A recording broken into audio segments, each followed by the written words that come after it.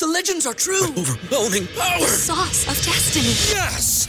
The most legendary sauce has arrived as McDonald's transforms into the anime world of WickDonald's. The greatest flavors unite in all new savory chili McDonald's sauce to make your 10-piece Wick Nuggets, fries, and Sprite ultra-powerful. Unlock manga comics with every meal and sit down for a new anime short every week only at WickDonald's. Ba-da-ba-ba-ba, go! At participating McDonald's for a limited time while supplies last.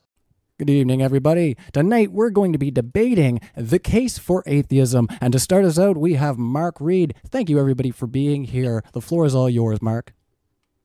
Oh, thank you very much. And I do have a screen to share, if you could be so kind, Ryan. I want to thank Ryan for moderating, my opponents for being here, and, of course, my partner, Leo. And thank you for joining us today. Am I up and running? You are up and running. Beautiful. Okay, so today we're going through the case for atheism, and I'll sort of begin by sort of defining atheism in general. It's polysemy, so it has multiple definitions depending on the context. The context of general speech may be put as a disbelief or lack of belief in gods. That's a very broad definition, though.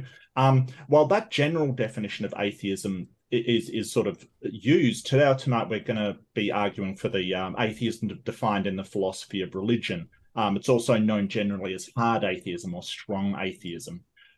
So while atheism is a lack of belief in God or gods, the strong atheism position is one that not only lacks a belief, but it says that no God exists. It's a subtle distinction, but it is an important one because this comes with a positive claim. Even that provisional belief, some justification should be proffered as to why the belief is held, which is what I'll be going into tonight. This definition, we'll find, is very vague, and it's meant to encompass any God. It needs a little explanation to break down what I'm talking about. Non-material and atemporal means that it does not necessarily exist in space-time, or at least is not hindered by them or transcends space-time. Something that is necessary is the cause or origin for things, but is not caused itself, making it beholden to no other entity or thing. An agent is something that can think, make decisions, and take actions. Something that has agency. This assumes that a mind is involved in some way and that can choose what action to take or not to take. If this definition is a problem for my opponents, we can narrow it down to a more local level, but this should encompass any God that I could possibly think of. So there's a few reasons to sort of establish why God as a proposition should not only be disbelieved, it should be believed that no God in fact exists. When we look at how to evaluate a claim, unfalsifiable claims are not worth considering for a truth status if there's no way that they can be falsified. For instance, Carl Sagan may have an invisible, immaterial, all-powerful dragon in their garage, but if there's no way to falsify or investigate the truth of the claim, then it should be considered false until the time exists that some sort of criteria for falsification can be established. Because the claim of the God comes with the assertion that it accounts for all possible things, then by its nature, it's unfalsifiable, as no set of circumstances would ever falsify the God or the immaterial dragon. For this debate, I'll be asking our opponents what standard of falsification that they would use. So verificationism is the doctrine that states that a truth statement is only true if it can be verified either with empirical senses or by pure logic, and a God seems to fail on either category. The important part is that we only have confidence in things because they continue to show themselves to be true. However, we can't observe all cases everywhere. For instance, you could say a heavy object release will fall down, but the question can be asked, have you observed all instances of things falling down at all times in all locations? We do not need to observe all things at all times to know that this is not possible. Enough repeated instances can allow us to say, I know something heavy will fall when I release it. This claim is easily falsifiable. A single instance of being on the earth and something floating up will falsify it. But until that time, we're justified in saying that heavy things when dropped on the earth will drop and not float upwards. So any God that interacts with the world, as the claim comes from theists, should be detectable on some physical level, as long as it interacts with the physical world. If a God is the cause of the universe, it should be detectable on some level. There's lots of claims God's responsible, again, without falsification. An appeal to design hiddenness or some other excuse must be made for lack of evidence. But again, the intangible dragon could also use hiddenness for the same criteria. I would demand that we have some sort of criteria for falsibility for the God to even be meaningfully considered. Now, a hidden God or a deist God that doesn't interact with the world is just as bad because there's no way to show such a God exists. Again, it's unfalsifiable. The main reason I believe no gods exist because we are beginning to understand the mind, and it seems a mind cannot exist without the brain. We have trillions of minds, and the complexity of mind is directly linked to the complexity of the brain. Indeed, if a brain is damaged, the mind is too. If a brain is split, then the mind is split too. Now, notice I'm not saying that a mind without a brain is impossible. However, I do have a reasonable, provisional belief based upon what humans have learned about minds, that a mind without the neurons and neurochemical reactors of the brain seems antithetical to the process we understand. Again, I have not scoured the entire universe for brainless minds, obviously, but again, the same is true of dropping something heavy. I'm justified to say that minds require brains until such a time as I am presented with a mind without a brain. That is a justified belief. So again, I want to make it clear I'm not saying it's logically impossible for a mind without a brain to exist. And I'm not just basing my argument on the existence of minds with brains. Consider if I say all human children are delivered via childbirth and not stork. A theist may say, have you observed every childbirth ever performed by humans? Of course not. But we understand the process of how children come about. If someone suggests that a magical, intangible, invisible stork delivered the babies, but cannot be falsified, am I then justified in saying that not all children are born via a natural process? Of course not.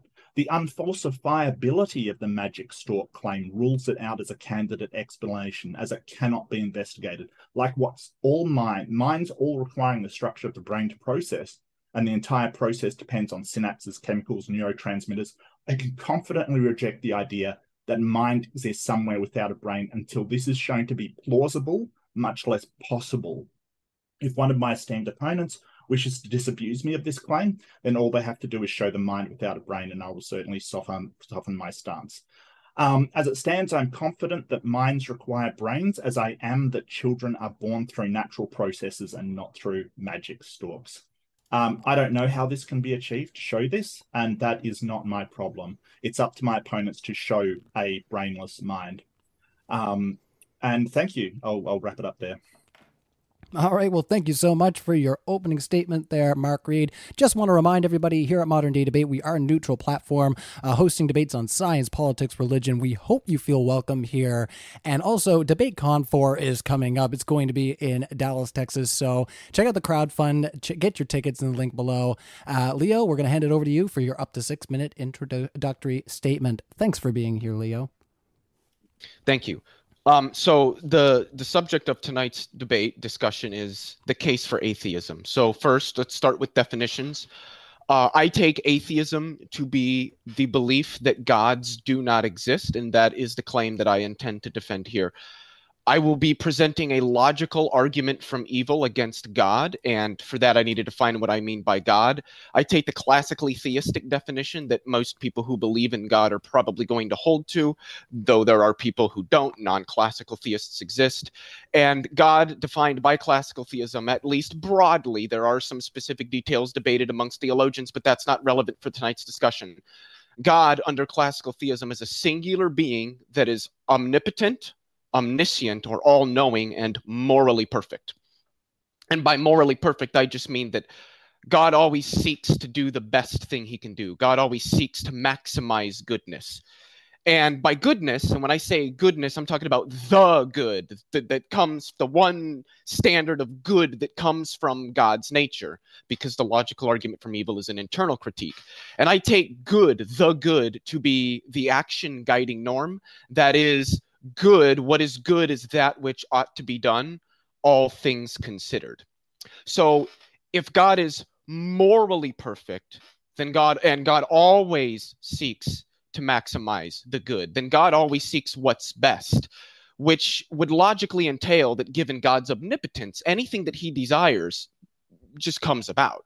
God never fails to actualize his desires, which means that if God truly seeks the best, then we live in the best of all possible worlds, except the theist either has to bite the seriously large and very fast-moving bullet and claim that the murder of 6 million Jews is good, or it seems that we don't live in the best of all possible worlds, a world which everything which occurs is what ought to occur, all things considered, and no things which ought not to occur ever do. That is how I define the best of all possible worlds, the best world, the one that God would make. If this isn't it, then it seems that this specific notion of God does not exist. There are a lot of nuances to this discussion. There's objections like free will, skeptical theism. There's other theodicies that people have developed. I'm willing to talk about those, but for the sake of brevity, I want to keep this simple and to the point and just outline broadly what the contradiction is between the idea of an all-powerful,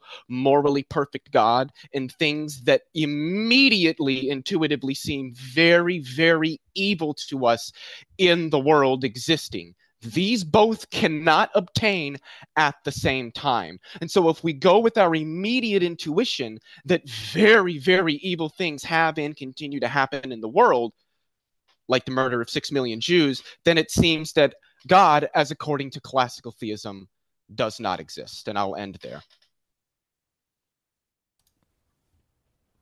All right. Thank you for that, Leo. And thank you, everybody, for being here. We're going to hand the floor over to Arden and Jordan. For the first time ever, I think, on Modern Day Debate, we have a Christian and a Muslim teaming up against the hard atheists. So, Arden, Jordan, who would like to go first? We should have established this beforehand. He can go. It's fine. Excellent. Arden, the floor is all yours. Yeah, Thanks for being here. It's Aiden, by the way, just to clarify. Oh, Aiden, so much. Sorry. Yeah, it's in my nature to apologize excessively as a Canadian, but your 6-minute intro and the floor is all yours. Alrighty, so I wanted to say thank you very much to Modern Day Debate for hosting this debate. I'm pretty excited for it because we get to see a positive case made for atheism, which is pretty rare, and I have immense respect for my interlocutors today for taking up such a challenge. And I'm also pretty excited because I get to try out an argument for God's existence of my own design, which, as it turns out from Mark's opening, it's actually going to end up being pretty relevant. First, I'd like to give a little critique of the kind of atheism presented in this debate. So Mark's argument was that we need to provide an example of a non-physical sort of mind without a brain. Essentially, we would need to prove metaphysical dualism. I'm perfectly happy to contend that metaphysical dualism is absolutely true. But I would prefer to first take it from the perspective of critiquing a sort of physicalist approach to the mind-body problem. Physicalism, as a sort of metaphysical sort of claim, is the idea that, it could mean two things. One, it could mean that absolutely everything in the universe is made of physical stuff, or it could just mean that it could just apply specifically to the mind-body problem, that mind is purely physical. There are several problems with the physicalism as a theory of mind. One of those being that, one, it's very reductionistic. And as a reductionistic framework, it tends to limit its scope for what it's looking for and its ability to explain phenomena that we do observe in the mind. What that ends up happening because of that is that occasionally we will observe phenomenon that seems to point to perhaps dualism or some sort of non-physicalist explanation for the mind-body problem. But because physicalism is reductionistic, it will simply say, well, that's a mystery, we just don't know, and never make an attempt to solve that mystery, essentially, and sort of leave us hanging. An example of such a phenomenon, which I will talk about later in the opening discussion, would be something called terminal lucidity. Terminal lucidity is a phenomenon where essentially the physical structure of the brain is completely damaged, and it can be damaged for whatever reason you like, from dementia to even Huntington's, classic brain damage, drug use, you name it. Anything that can damage the mind, terminal lucidity could still apply.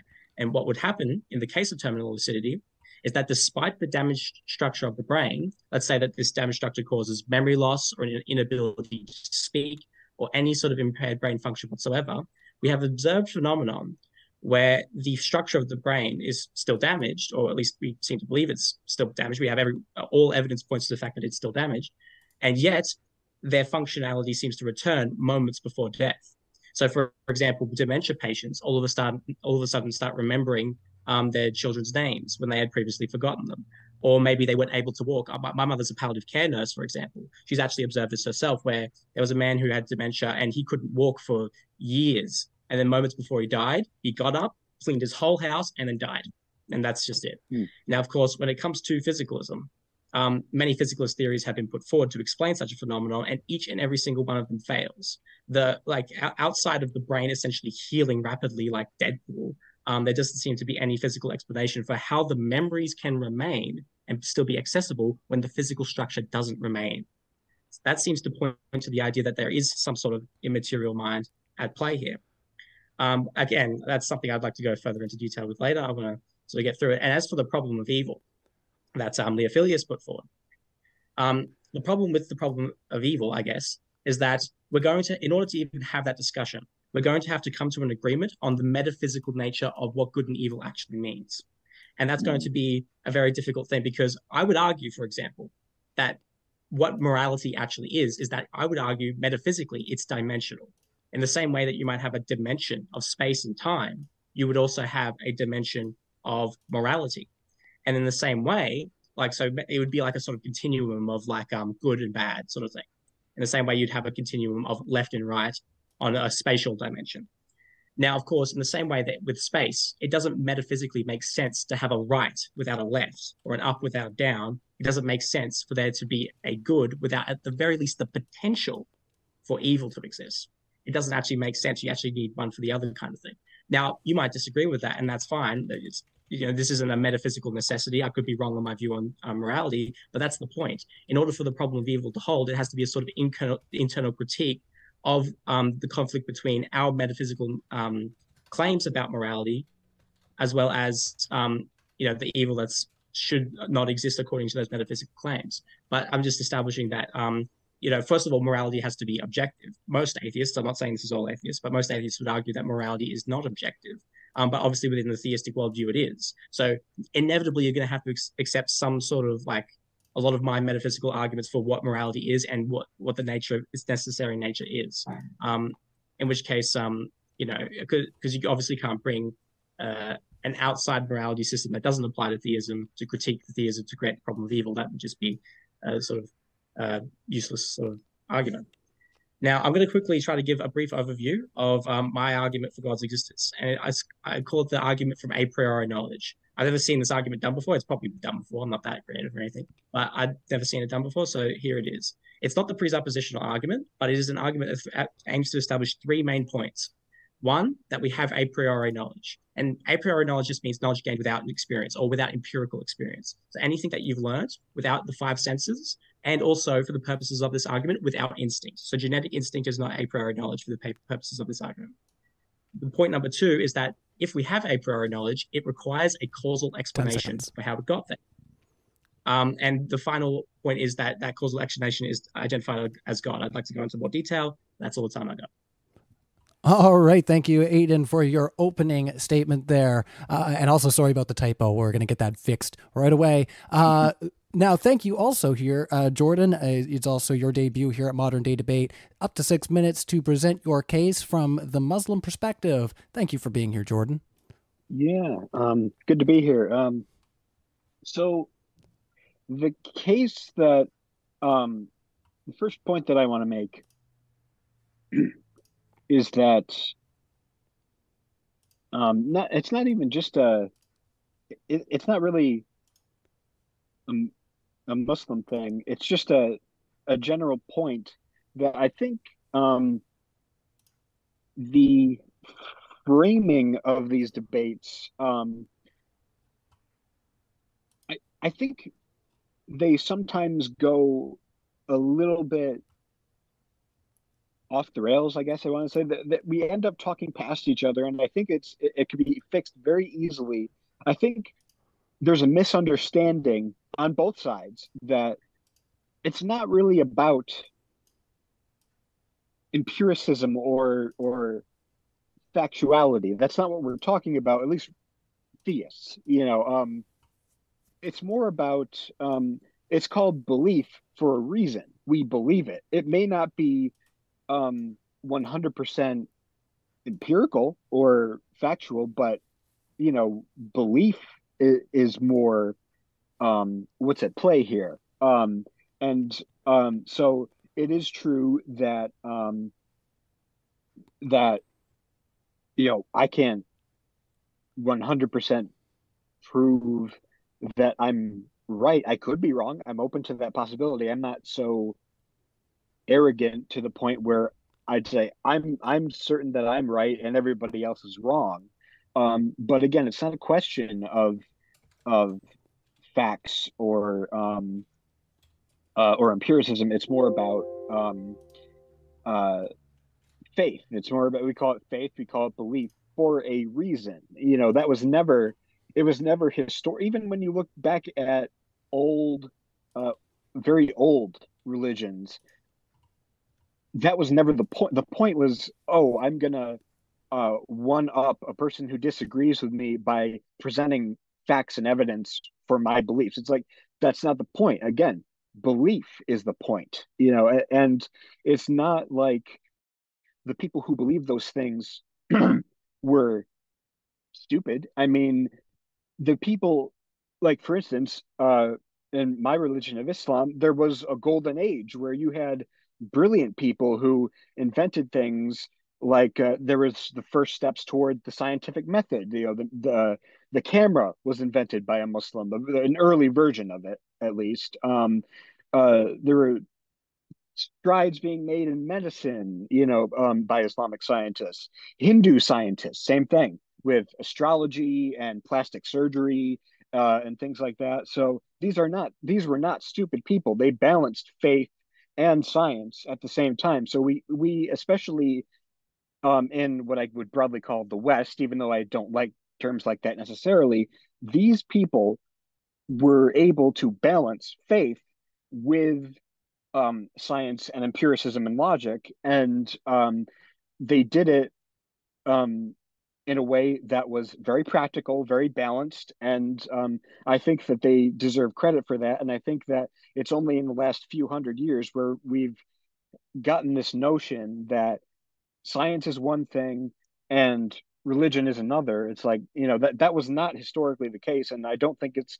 historically the case, or I don't think it's the case today. So that's what I wanted to clarify is I think we're having we're talking past each other, and I think it's, the framing is wrong. I think what we're talking about, at least from the theistic side, is a question of belief, and as Aiden said, more about metaphysics than actual material, than actual materialism. I kind of lost my train of thought here, but I think we're talking about metaphysics rather than physics and material things. So that's pretty much all I have to say.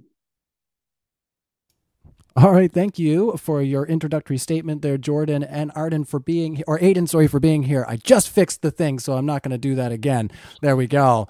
All right, and I'm going to keep cropping that, everybody. So we're going to kick it into our open discussion. Thanks for being here, everybody in the live chat. Hit the like button, share this out in the spaces where you like to have these discussions. And I just want to remind you that all of our guests are going to be linked in our description. Wherever you can find them, we're going to get those links up. And those are also going to be included in our podcast. So we'll kick it back to the other side to get us into our open discussion. Thanks again, everybody, for being here.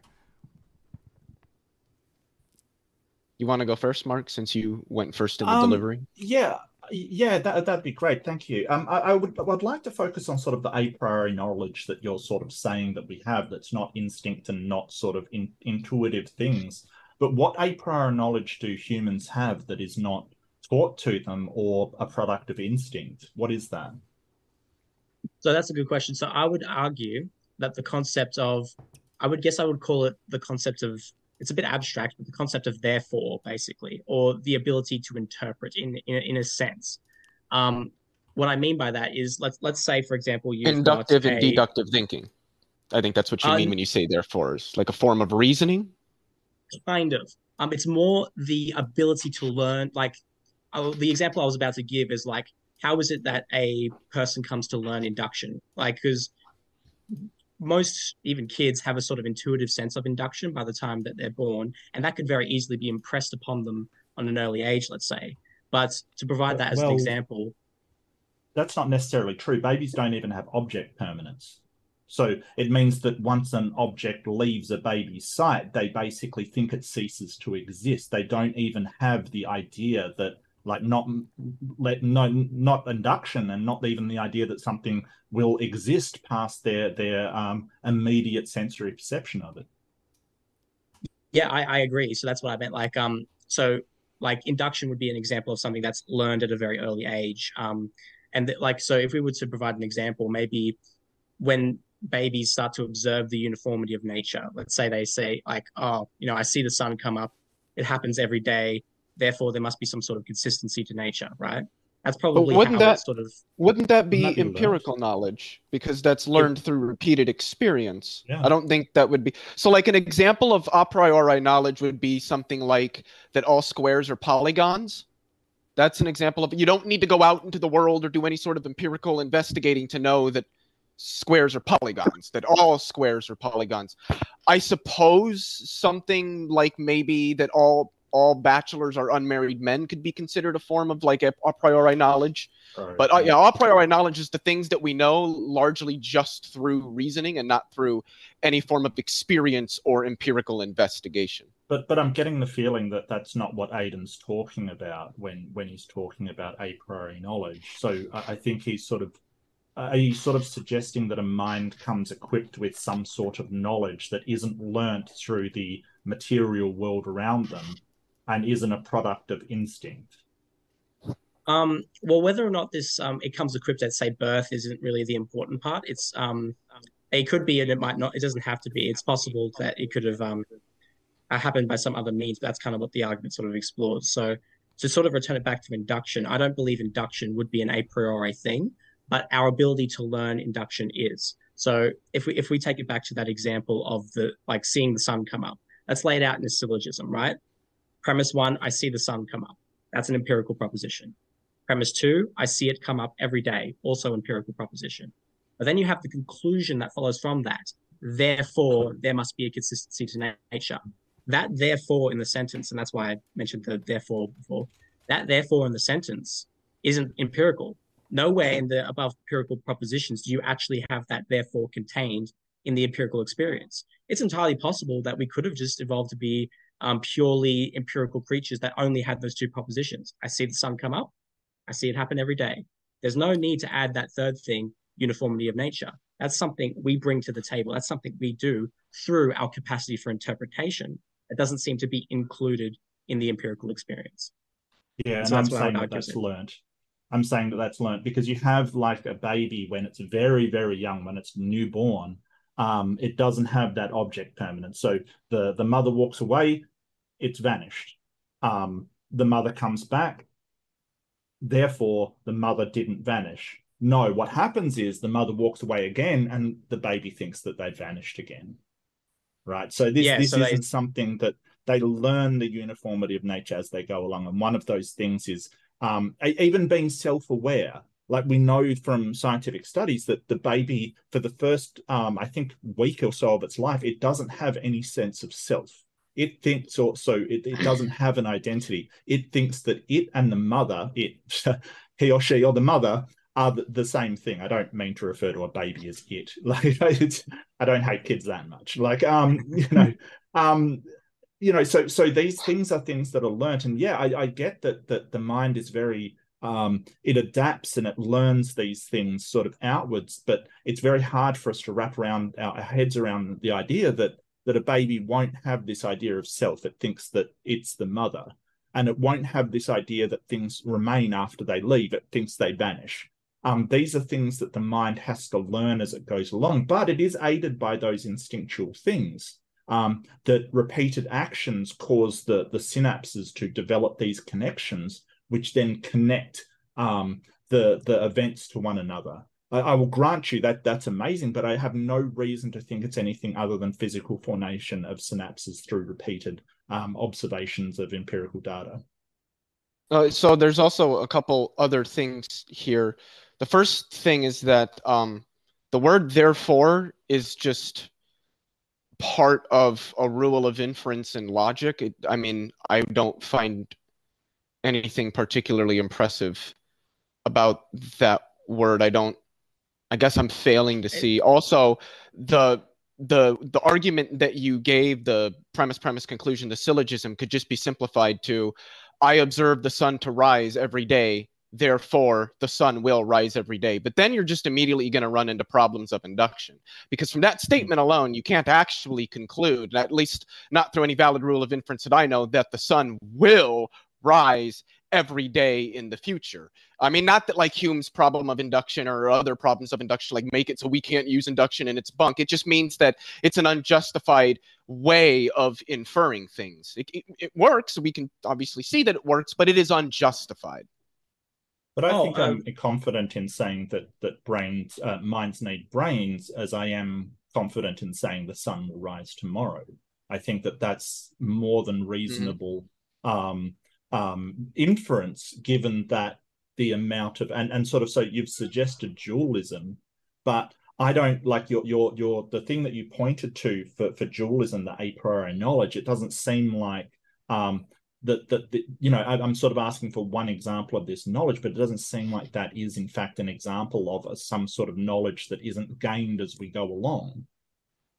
Well, see, when it comes to because you mentioned that babies don't have object permanence, right? And I did mention that induction is learned. So I agree with you there. But how is it possible to learn that without that, therefore? And Leophilius actually made a good point that that idea of induction isn't necessarily properly justified. That's true. In fact, the a priori knowledge I'm talking about could very well be wrong or right for all I care. I'm talking about where it causally comes from, not whether or not it's has any reference to truth or anything like that.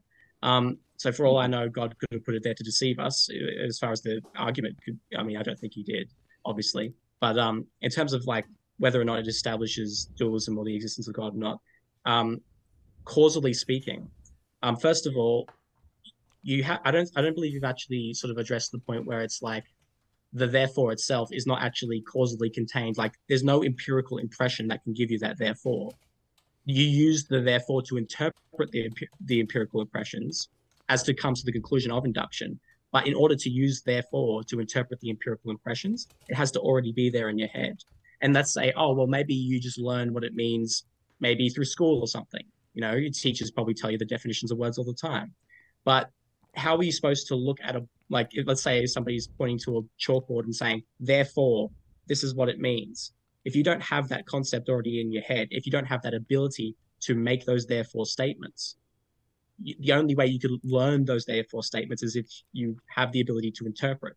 So how do you interpret the ability to interpret into your head? Basically, it can't really be done. No, I answered that. I answered that. Like you're just thinking of the word therefore. What I'm sort of alluding to is the concept of therefore. That when you have synapse patterns that are repeated and they become, that's where the therefore comes from. The synapse being strengthened to say, hey, every time this happens, this is the result, and making that connection in the brain is the therefore. I want to get. So it's the synaptic connection. I want to get Jordan in here, fellas, and get some of his thoughts. I also want to remind our live chat that we will be having a Q&A at the end of this. So get your super chats in for your questions on our debate, which is the case for hard atheism. Essentially, is what we're doing. So Jordan, the floor is yours. Yeah, I don't really know where to start, but I mean, I don't necessarily agree with a priori arguments, but I understand what Aiden's saying. I get it, but I also agree with some of the points that our opponents are making. It's a fair question. I think what I would ask is why is it not conceivable? Like I guess what I'm trying to understand is why does it have to be either or? Like either God did something or he didn't. Why can't it be a mixture of both where where Well, because that would be just impossible. That would just be a contradiction. To say that any agent both does something and does not do the same thing in the same sense at the same time would be just an explicit contradiction. And really, if we're talking atheism, we're talking about, does a God exist? So in order for it to be true and not true, you would have to say a God both exists and doesn't exist. So that's a sort of, whether God exists or does not exist is a true dichotomy. It either is true or it's not true. It can't really be a mixture of both. well, I think I apologize. What I meant was you were talking something about you mentioned something, Matt, about the like some sort of synapse Mark. process or something like that. Yeah, yeah. So basically, what's under discussion is, I think that the mind is entirely dependent on the brain. I think it's all physical. It's all neurosynapses and chemicals and things like that. What Aiden is proffering is the idea of mind-body dualism, that the mind exists in somehow independently of the brain and has some sort of while it relies on the brain to maybe express itself. And I don't want to put words into your mouth, Aiden, but I do want to explain the difference. That maybe the mind needs to be expressed through the brain, but it sort of has its own identity in some way that is not dependent on a physical structure. Is that what you're saying? Yeah. Aiden? Okay. Yeah. Okay.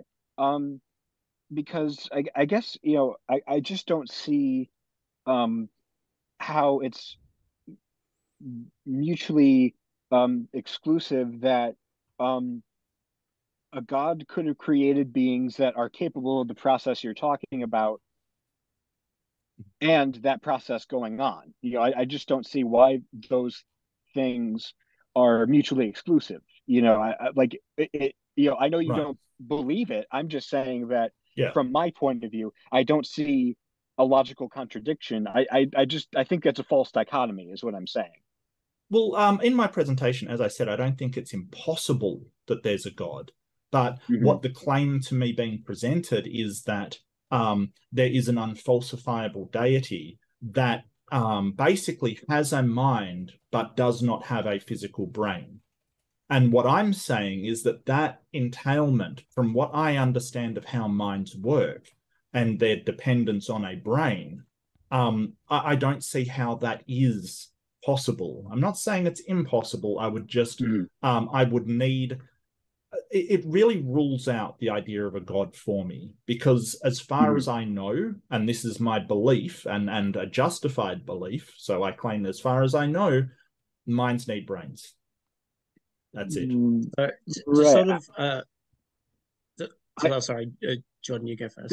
Yeah. I don't really think God has a mind in the way that living creatures, like physical creatures, do. I don't think God necessarily has. Does God have desires? Does God desire things? I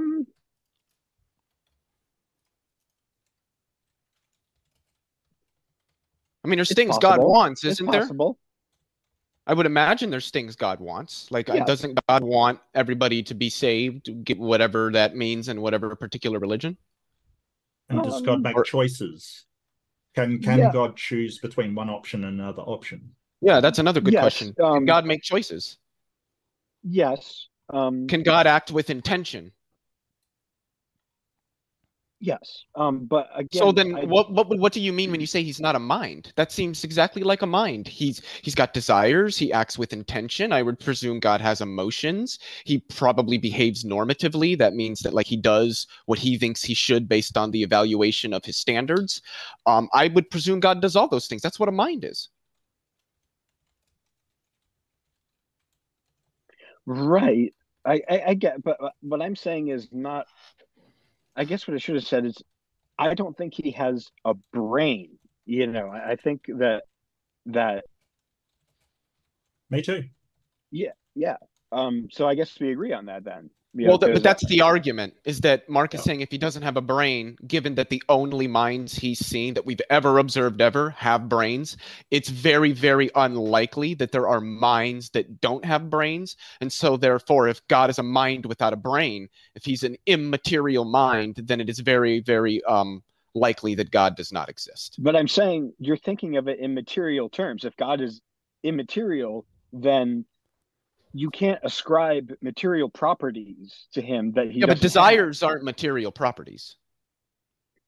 Desires can be granted are. But brains intention and normativity are sometimes considered not natural properties as well. Go ahead.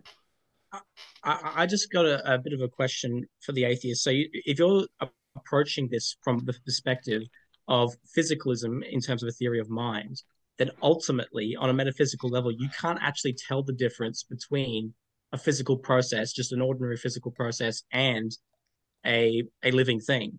Fundamentally speaking, living things are just physical processes. They're basically the same thing. There might be different types and different levels of complexity, but ultimately they're pretty much the same thing. So then, do you have a living thing that's not a physical process?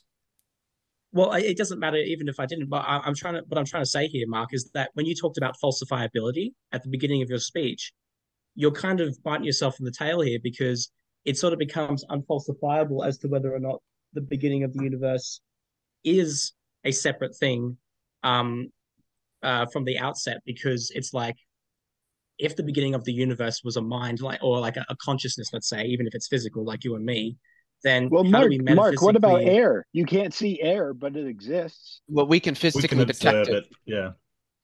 So when we're talking about empirical observations and sort of unfalsifiability, we can make, like, you can falsify whether there's air somewhere. Yeah, sure. So, but what you're talking about, an immaterial, invisible, undetectable mind, which isn't falsifiable at the moment. And my challenge to you would be to come up with some way to falsify it. Just like we have these physical processes, and you might say, and my example was that if you have, I don't think you have to falsify beliefs. That's my point. I don't think you have to falsify beliefs. Well, that's why I would disagree with you, Jordan. I do think I actually agree with Mark that a certain level of falsifiability on both sides is kind of needed. Again, like, this debate is the hard case for atheism, so they have to find something. And so do we. And I think I get what you're saying, that beliefs, like, you're not making a knowledge claim, it's just a belief, and that's fine.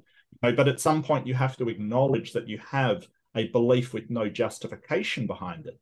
And I did want to go on at some point to how, like, if we have two contradictory beliefs, like I believe there is no God and you believe there is a God, how do we tell who's right? And how do we tell, and the whole I've also idea agreed with you at some parts of this debate. I've agreed with you at some parts. Yeah. Sure. I mean, most people will agree on some things. Like, most people in this world will agree on commonalities. That's not a surprise.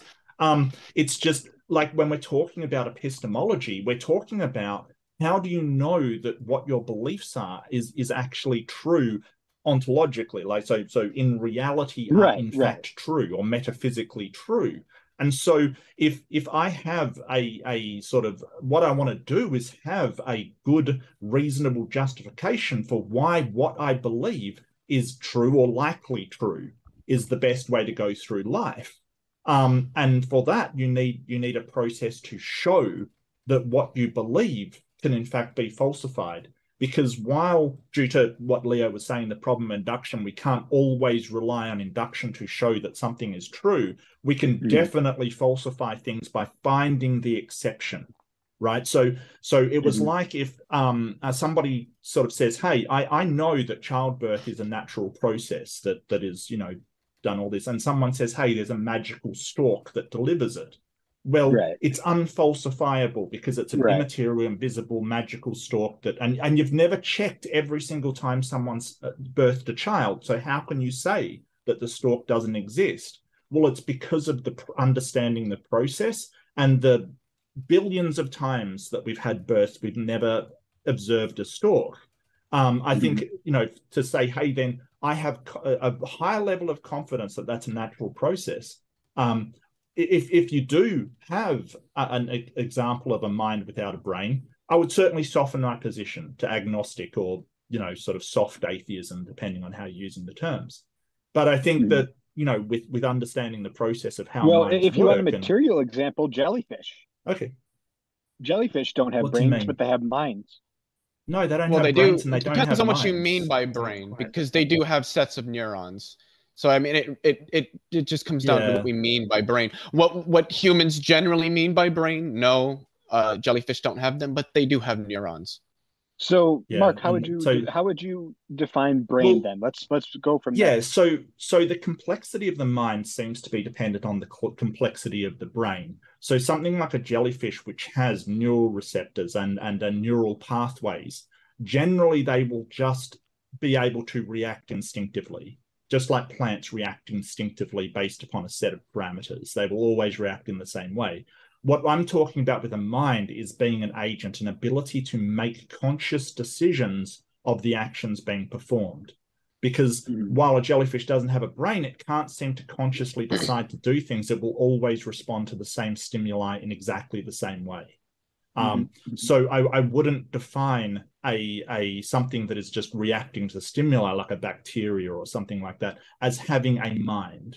I think that would be a higher level of consciousness. Yeah, that's another good example. Yeah, that's another. I probably should have gone with that one. The bacteria example. With the sort of going back to the immaterial mind, you mentioned that the capacity to make decisions, right? Wouldn't under physicalism that not necessarily come through, or is I guess I would have to ask the question: is free will a sort of emergent property, or do you guys not believe in free will? Because that's kind of about that too. I'm a compatibilist, so what I would say is that you can have free will. The word I would prefer to use is volition, which is the ability to make choices despite things being deterministic. In fact, I don't know what it would mean to engage in decision-making from literally zero prior information or prior factors or anything like that. With literally zero antecedent causes, antecedent factors or considerations, I don't know what decision-making is. And this is one of the problems with libertarian free will, is the idea that libertarian free will, people often say, well, the reasons are the source of our choices, but why that reason versus another reason? You can just ask the why question, and it either goes back ad infinitum or it stops someplace, at which point all decisions you ever make just become arbitrary. So the whole concept of decision making, I would say, needs something physical. You need something like time, a past, an ability to record that past, the ability to understand what's going on around you. You need some sort of what's the term? Like some sort of predictive capability, the ability to like plan ahead of forward thinking, consequences, all of these things to make decisions. And I don't know how one has that without like physical systems and processes and functions taking place. Nor have I ever seen an example of it. I don't know how you have that with physical systems. I don't want to get too much into a discussion of free will, but in terms of whether or not purely physical processes can give you those predictive things. I don't see that necessarily emerging from physical processes. I choose vanilla ice cream because I like it better than chocolate, because of my ability to taste, which is a physical thing. If you cut out your tongue, you will not taste things because it's physical. I that's the reason why, and so I based on the fact that I like vanilla ice cream, that's what I will choose over chocolate, at least most of the time, because I do still like chocolate ice cream. I just like vanilla more. So that's an antecedent factor. But you might have green tea ice cream. You might have green tea ice cream cross you and you've never had it before, and decide to go with that one based upon the fact that you haven't had it before. But that decision may be based upon what you think the taste will be. And those are two different decisions. But two different decisions, both with antecedent factors. All right, let's let Jordan I have to admit, I'm a compatibilist too. Absolutely. Yeah, I agree with that perspective. Yeah. Just wanted to say that. Okay. Right on. There's actually a lot of theists I know, particularly in the New Age, that are compatibilists, and I even know a decent amount that are physicalists as well. With respect to I think that the hard determinists do, just to sort of address what you're saying, Aidan. I think that the hard determinists do have points that there are a number of leading factors that may go into what that decision is. But I'm not entirely convinced of that. I do see what they're getting at, but I don't know how we could falsify free will or determinism at all. That's the problem. Like anything that you decide to choose to disprove determinism, you could say it's determined. So it seems, again, to fit into that category of unfalsifiability to me, which means that it's not really even a meaningful question to ask. It seems like even if we do not have free will, we have the illusion of free will, and it seems entirely dependent on this illusion of free will to function. So, it may be they may be correct that everything is determined by priors, but I don't believe that, and I don't know how you could prove that. Yeah, obviously, I don't want to get too much into the free will side of things, but it sort of came back to something you mentioned before, Mark, where you mentioned that this belief, like, let's use the ice cream example. I believe that because I've eaten ice cream before, next time I taste it, I'm going to enjoy it. That's obviously, once again, something that's built upon induction. You made the argument that that's a sort of habit of like the synapses being reinforced over and over again. But I would argue that unless that induction is contained causally within the empirical propositions, you don't have that causality reinforcing those, those synapses to have those kinds of thoughts. The habits that you would form would just be, for example, I've eaten ice cream. And so the next time you eat ice cream, you'll be like, yep, that's ice cream. That's what I've eaten before. You'll have the memory, but you'll never have that predictive, inductive ability to predict in the future of like, oh. That's just the way the brain works. That's what it does. I don't think we can. Well, just let me finish. It is a prediction machine. That's what it does. It fires the neurons and it strengthens the synapses based upon how often that synapse is used. So it will let others wither that's not used. That's why addiction is so particularly difficult to beat. It's because that synapse is strengthened and strengthened and strengthened until it is the normal response of that person, because the whatever they're feeling can be overcome by whatever it is that they're doing. So you're sort of just saying, well, nothing says that synapse has to be strengthened. Correct, but that's how that is literally how the brain works. It sounds that's the thing. You're just sort of saying now it's like, well, that's just how it works. No further questions to be asked. You're basically invoking a brute fact here.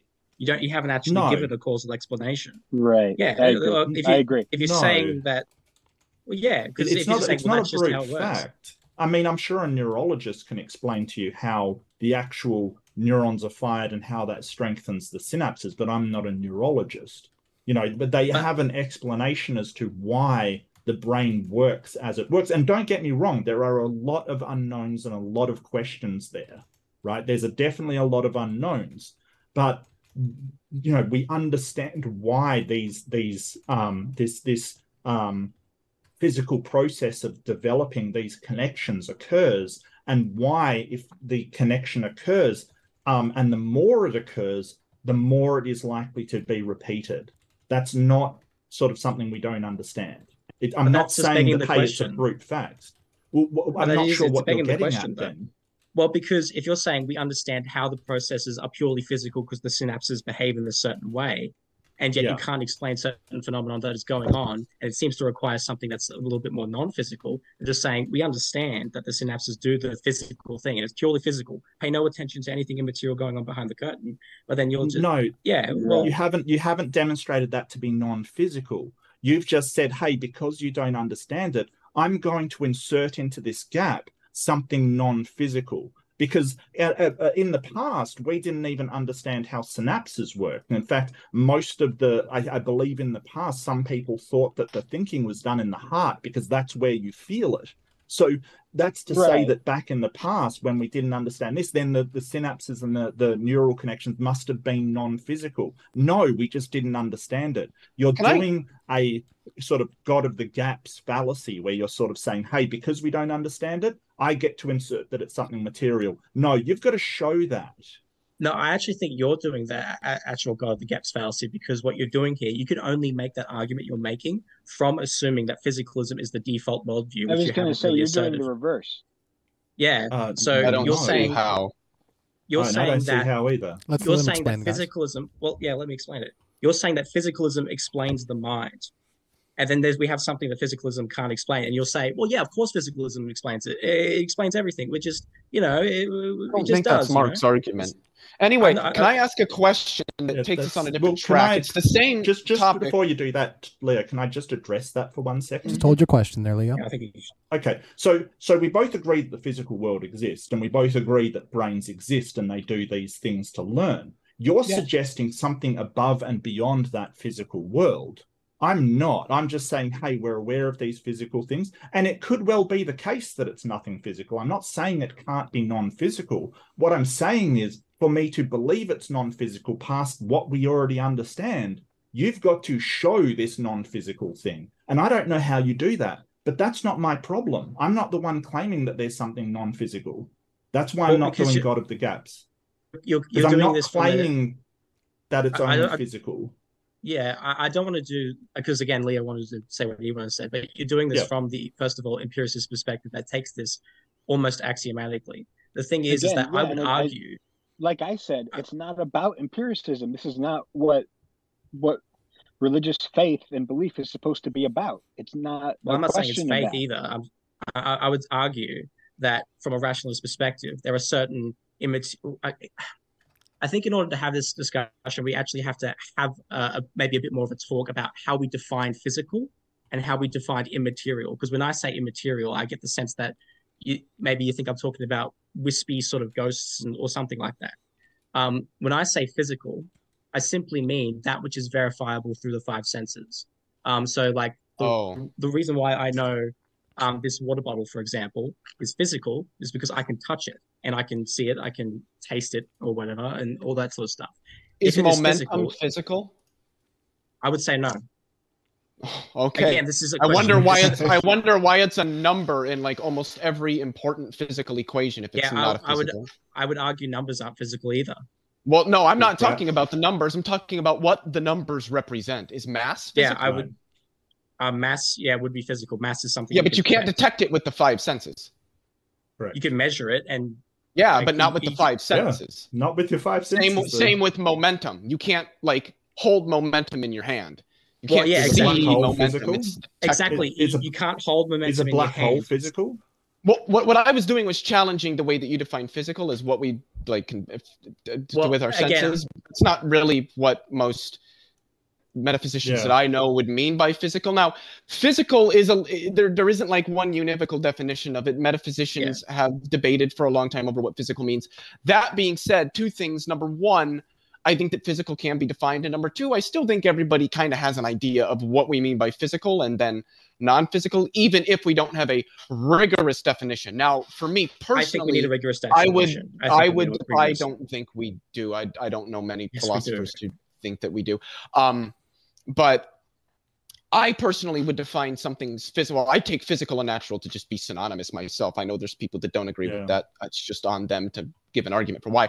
But I take those terms to be synonymous. Something is physical. If it's natural, it's natural. It's physical. There's just an equal sign between those. And so what I mean by those terms, I would say is something that is characterizable by objectively definable degrees of freedom. And degrees of freedom are going to be parameters that can characterize a system or a state. So if you can use numbers to characterize a system or a state in ways where everybody that characterizes it gets the same thing, you're dealing with something that is physical or natural. Or if you can observe the effects and then sort of, observe the effects of it are physical, then the cause is physical as well. Like we can establish that black holes we cannot sense with any of our five senses, but we can observe the effects of a black hole. Can I ask the question I wanted to... No, go ahead. Yeah, no, I just wanted to say that in terms of the idea that we don't need a rigorous definition of physical in order to have this discussion, if you're going to say that everything is physical and then on the basis of that deny mind-body dualism, deny the existence of God, et cetera, I think we probably do need a bit of a rigorous definition. In terms of I don't want to go into this because I want Leah to be able to ask this question, but I think that's in terms of like, because if we just assume that, for example, momentum is just physical because it causes the effects that we can observe, like it can cause physical effects that we can detect, and therefore that means the thing is physical itself. That does not follow, and it means that you take it axiomatically almost that immaterial things can't cause material effects. When well, how would they do make that? An argument. What's the connection between the immaterial? And this is actually goes to the question I was going to ask you guys is why cannot my mind affect your body causally? I mean, if it's immaterial, it's not, then that means that it's not rooted in me. Why can't I raise your hand? Why can we only ever raise our own hands? Well, again, this comes down to our definitions of what immaterial means, because I would argue, once again, numbers are immaterial. If I have 2 marbles in my hand, that number 2 is only contained to those 2 marbles. That number 2 isn't affecting something else that's a pile of 3 marbles, let's say, right? That's like the but it sounds like you're talking about something abstract at all. Yeah, it's not affecting the marbles at all. Like the 2. Yeah, it sounds like you're talking about an abstract properties of the marbles. I'm merely giving an example. It's yeah, but the thing is that your examples, like numbers, are abstract, and the thing with the difference between abstract and concrete is abstracta do not stand in causal relations. So if the mind is abstract, then it doesn't cause anything in the physical body. I would strongly disagree with that. I would actually. But that's actually how it's defined in analytic philosophy. Like, I'm not making this up. Abstract are things that do not stand in causal relations, concrete. And this is why theists will argue that God is immaterial, but concrete, like William Lane Craig, because he believes that God caused the universe to come into existence. Abstracta do not stand in causal relations. That's what it means to be abstract. Well, then I disagree with the formal logic, whatever his definition of abstract, because think about it, for example, if you have thoughts in your head, like, for example, the idea of the number 2, and it has no causal connections, that means that we are aware of the existence of things which disobey the laws of causality, which I don't believe is true. But let's take the idea of the number 2 in your head. As whether or not physicalism or immaterialism is true doesn't matter. It is still true in either sense that the number 2 in your head, like when you think of it, when you picture it in your head, the number 2, in an abstract sort of sense, that obeys causal factors.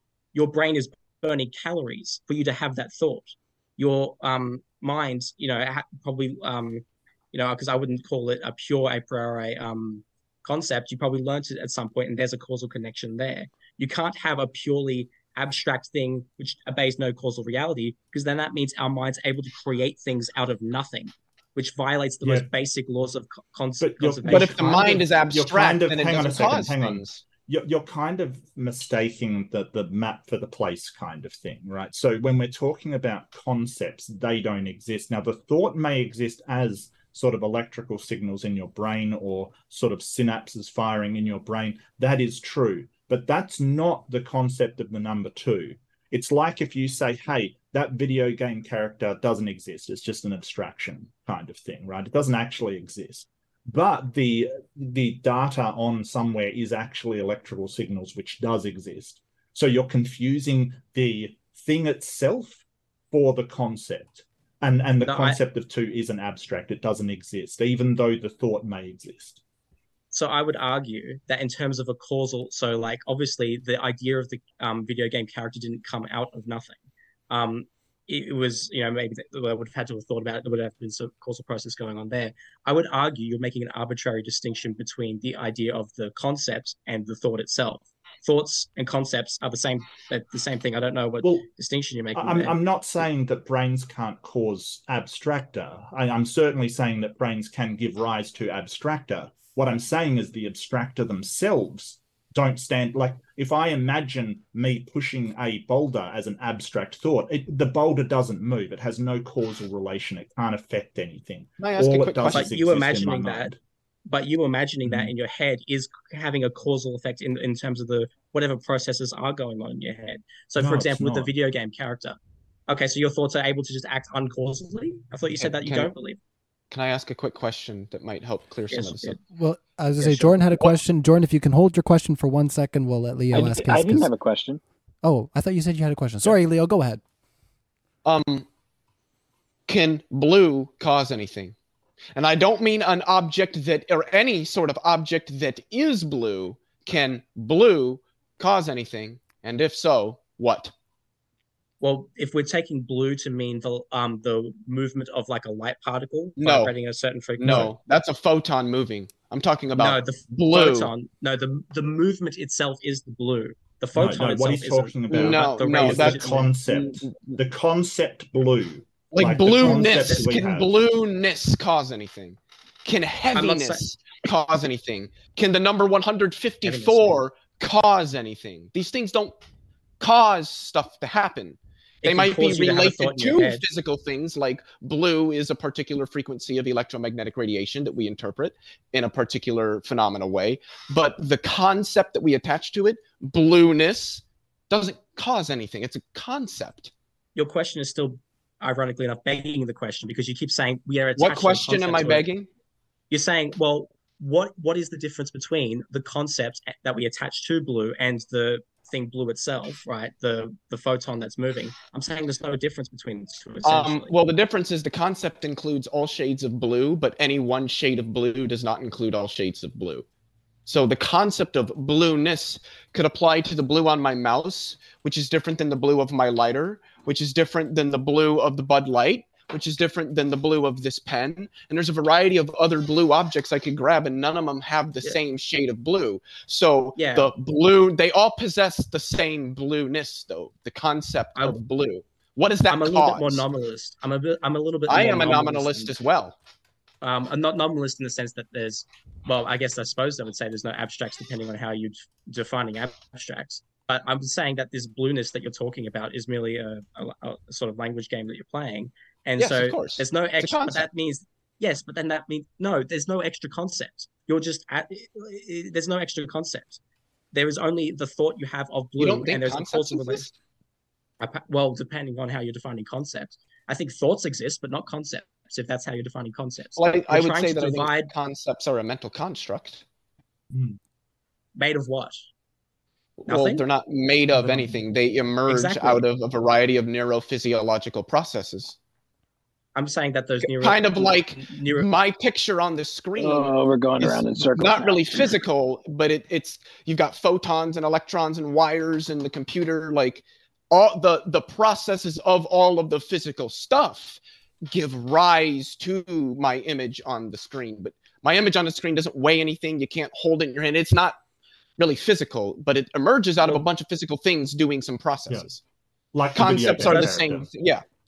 Well, first of all, that seems to concede my definition of physicalism, because you said you can't weigh the picture. So that I don't know if that's sort of conceded there. But also, you can't weigh gravity, but that's physical. You can measure gravity. You can measure the rate at which things. You can't weigh it. Well, technically, if gravity is a wave, I would argue that's probably not physical then, depending on how gravity can form as waves. But you seem to be arguing that sort of abstract concepts are in some way real. So if I come up with an abstract concept of this magical baby delivering stork, that in some way that is real, or has a real presence in our reality, rather than just being an abstract concept in my mind, a construction, if you will, of the mind. That's not exactly what I'm arguing. So I want to sort of unpack that a little bit. Let's take the example of the stork. I would argue that the stork itself, you've never had any experience of the stork. So no empirical experience gave you the idea of that stork. However, what your brain has done is remixed ideas in your head and combined them together to make what appears new, but ultimately its building blocks are ultimately stuff you've already experienced. So you've already experienced a stork, for example. Maybe you've seen one in real life, or you've seen a picture, or you've heard someone describe it to you. So that you've got the stork, and you're aware of the concept of babies. You're aware that maybe storks carry things. You're bringing these concepts together and mashing them, but you're not inventing a new thing completely out of nothing. You're taking what you already know and mashing it together. That's what I'm saying that our brains do. We can't actually invent entirely spontaneous thoughts that have absolutely no reference to substance, only less reference to substance. So let's say a unicorn, for example. I don't think unicorns exist. I've never experienced it. I don't believe that there is any substantive unicorn out there. But the question is not really whether the unicorn exists, it's whether it exists as a thought in my head, or if there's any reference to substance out there. So if there's an actual, like, something that I can touch and grab, and et cetera, that means it possesses substances, right? Yeah. Of, like, extension and reality and all that sort of stuff. Yeah, so all you're doing is describing the reality. difference between an abstract and a concrete. So you're just basically saying a unicorn is not concrete. But I could leverage the same thing against a god and say, hey, you've seen beings before, you've seen more powerful beings than other ones, some person is stronger than another. That is not a logical chain to go, hey, if you imagine the most powerful being that could ever exist, that is not an original thought either. Well, I would agree. I wouldn't make that argument for God. In fact, I would say that it's possible that it could just be personality or a person. We've had experience of people, experience of weather, put them together, and yeah, you could probably get a God. But let's try to apply that exact same kind of building block sort of theory, like I said, to the concept of therefore. What building blocks do you make in order to get that concept? I'm not sure what you're asking. So if you're talking about sort of the way that brains do induction, as I've explained before, repeated circumstance. Induction. Not induction. It's the ability to interpret. So whether it leads you to a conclusion of induction or deduction or any other conclusion, where does that therefore come in? Well, you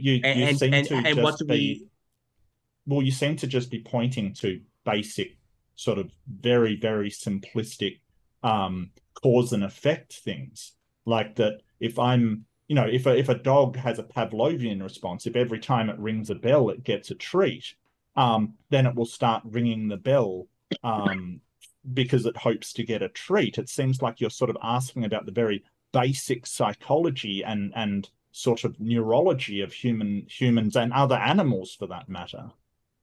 It's not quite like that, because the idea that maybe Why therefore not? might, or I'm about to explain it, the idea that therefore might arise out of causality is to ascribe it a different kind of therefore. Like it's a pain in the ass that we have two different ideas for the same thing, but same sort of word, but I'm talking about a different kind of therefore. If I have one billiard ball bump into another and therefore the billiard ball moves, that's causality, but that's a different kind of therefore, because there's no interpretive. The billiard ball is not interpreting and coming to a conclusion that it therefore must roll. It just does, not because of some sort of interpretive framework or a conclusion that it's that's just a billiard ball following laws, like just conservation exactly, of momentum and things like that. And then you've got But friction, heat transfer, all sorts of things.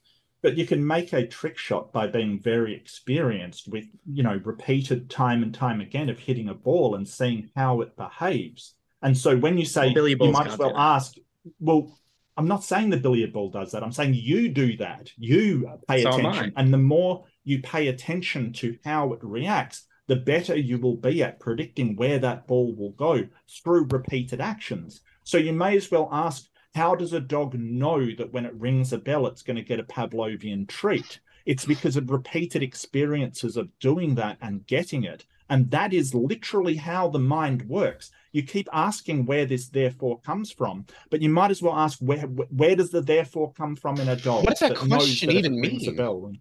I don't know.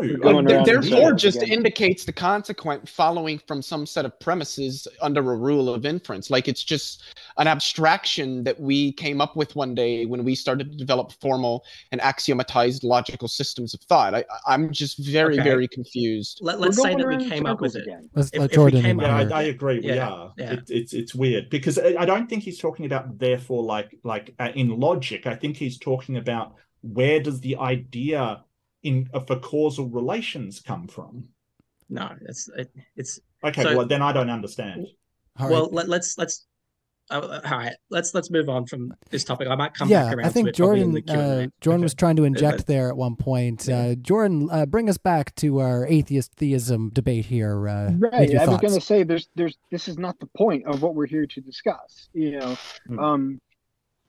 not here to debate physics and gravity and all that stuff and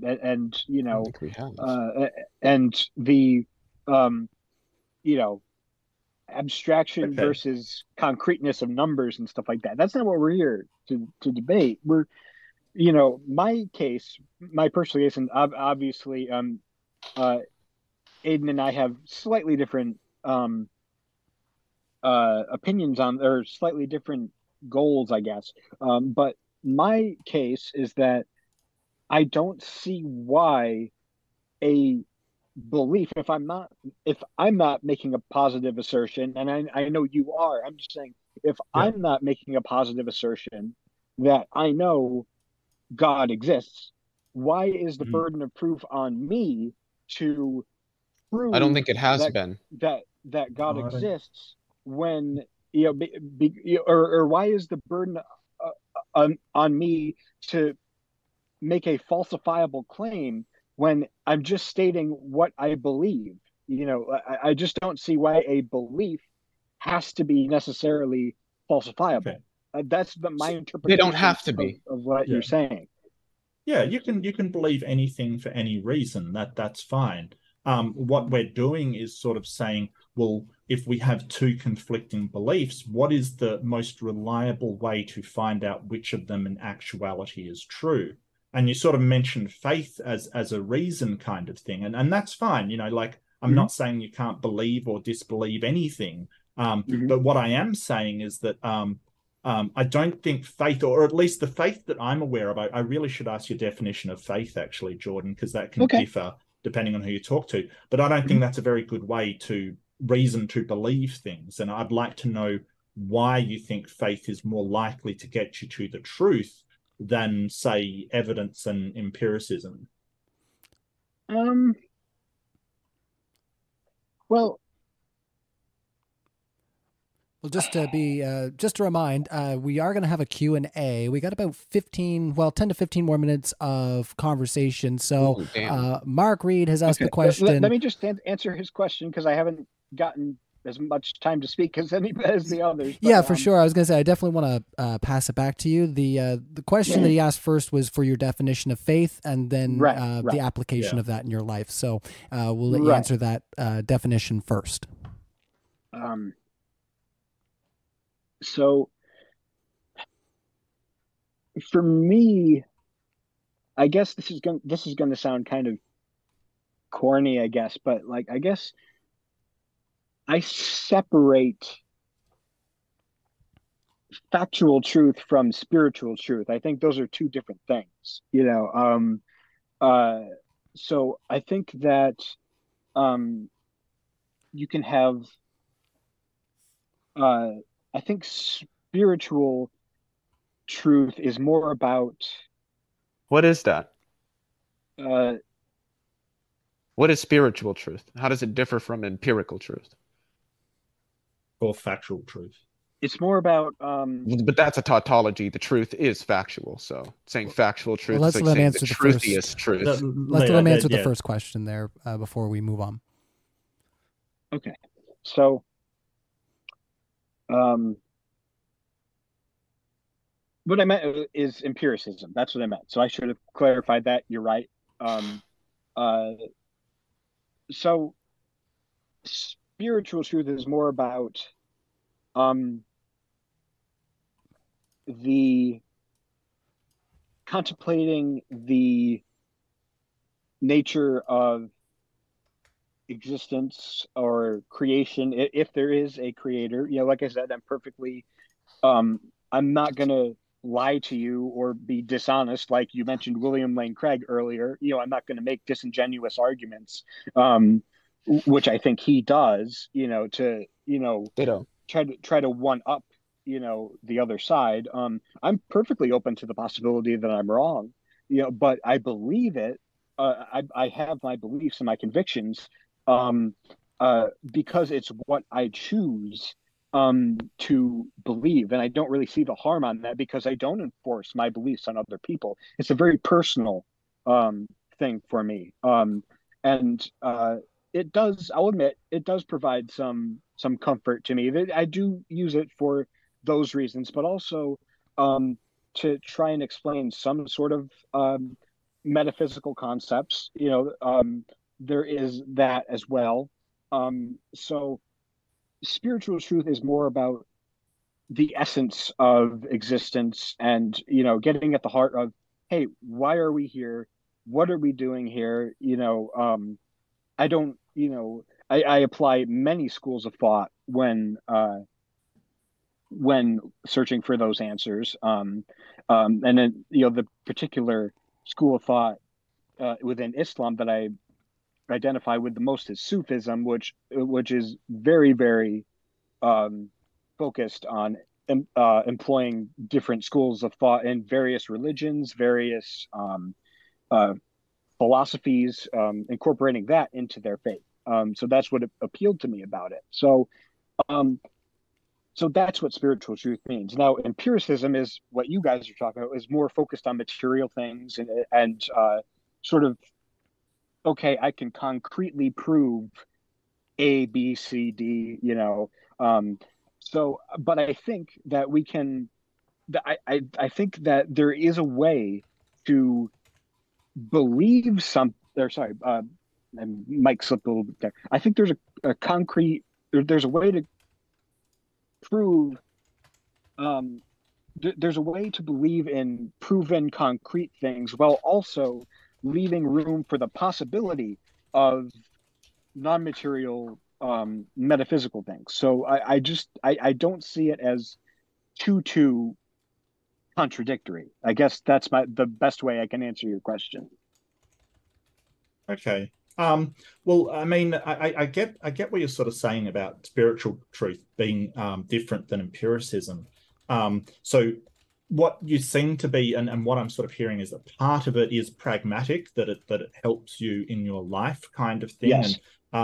And really, I guess where I would come from is that truth for me is what comports with reality, or to quote Matt Delahanty, is basically what aligns with reality. So I want to have the beliefs in my mind reflect what is actually real in reality, that which actually exists. So when you're sort of saying that spiritual truth is different than pragmatism, you're sort of saying, well, these things are spiritually are real, but you're sort of the reasons why you believe don't seem to be because you can demonstrate them to be so.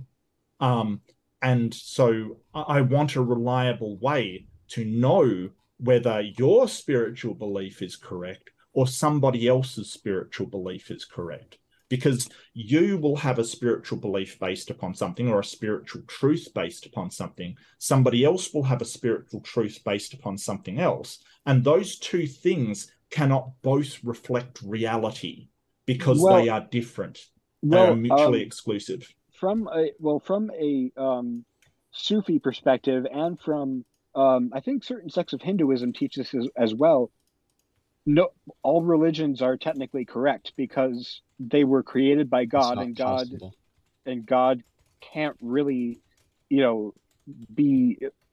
God basically doesn't make mistakes, is the belief there. I'm not saying you have to agree with it. I'm just saying that's the belief, that God doesn't make mistakes. So why would he allow for the creation of something that, like, it's not a mistake that, some people believe in Hinduism, some people believe in Judaism, some people believe in Christianity and whatever, that they are all, since they all aim for the same thing, there's truth in each one of them.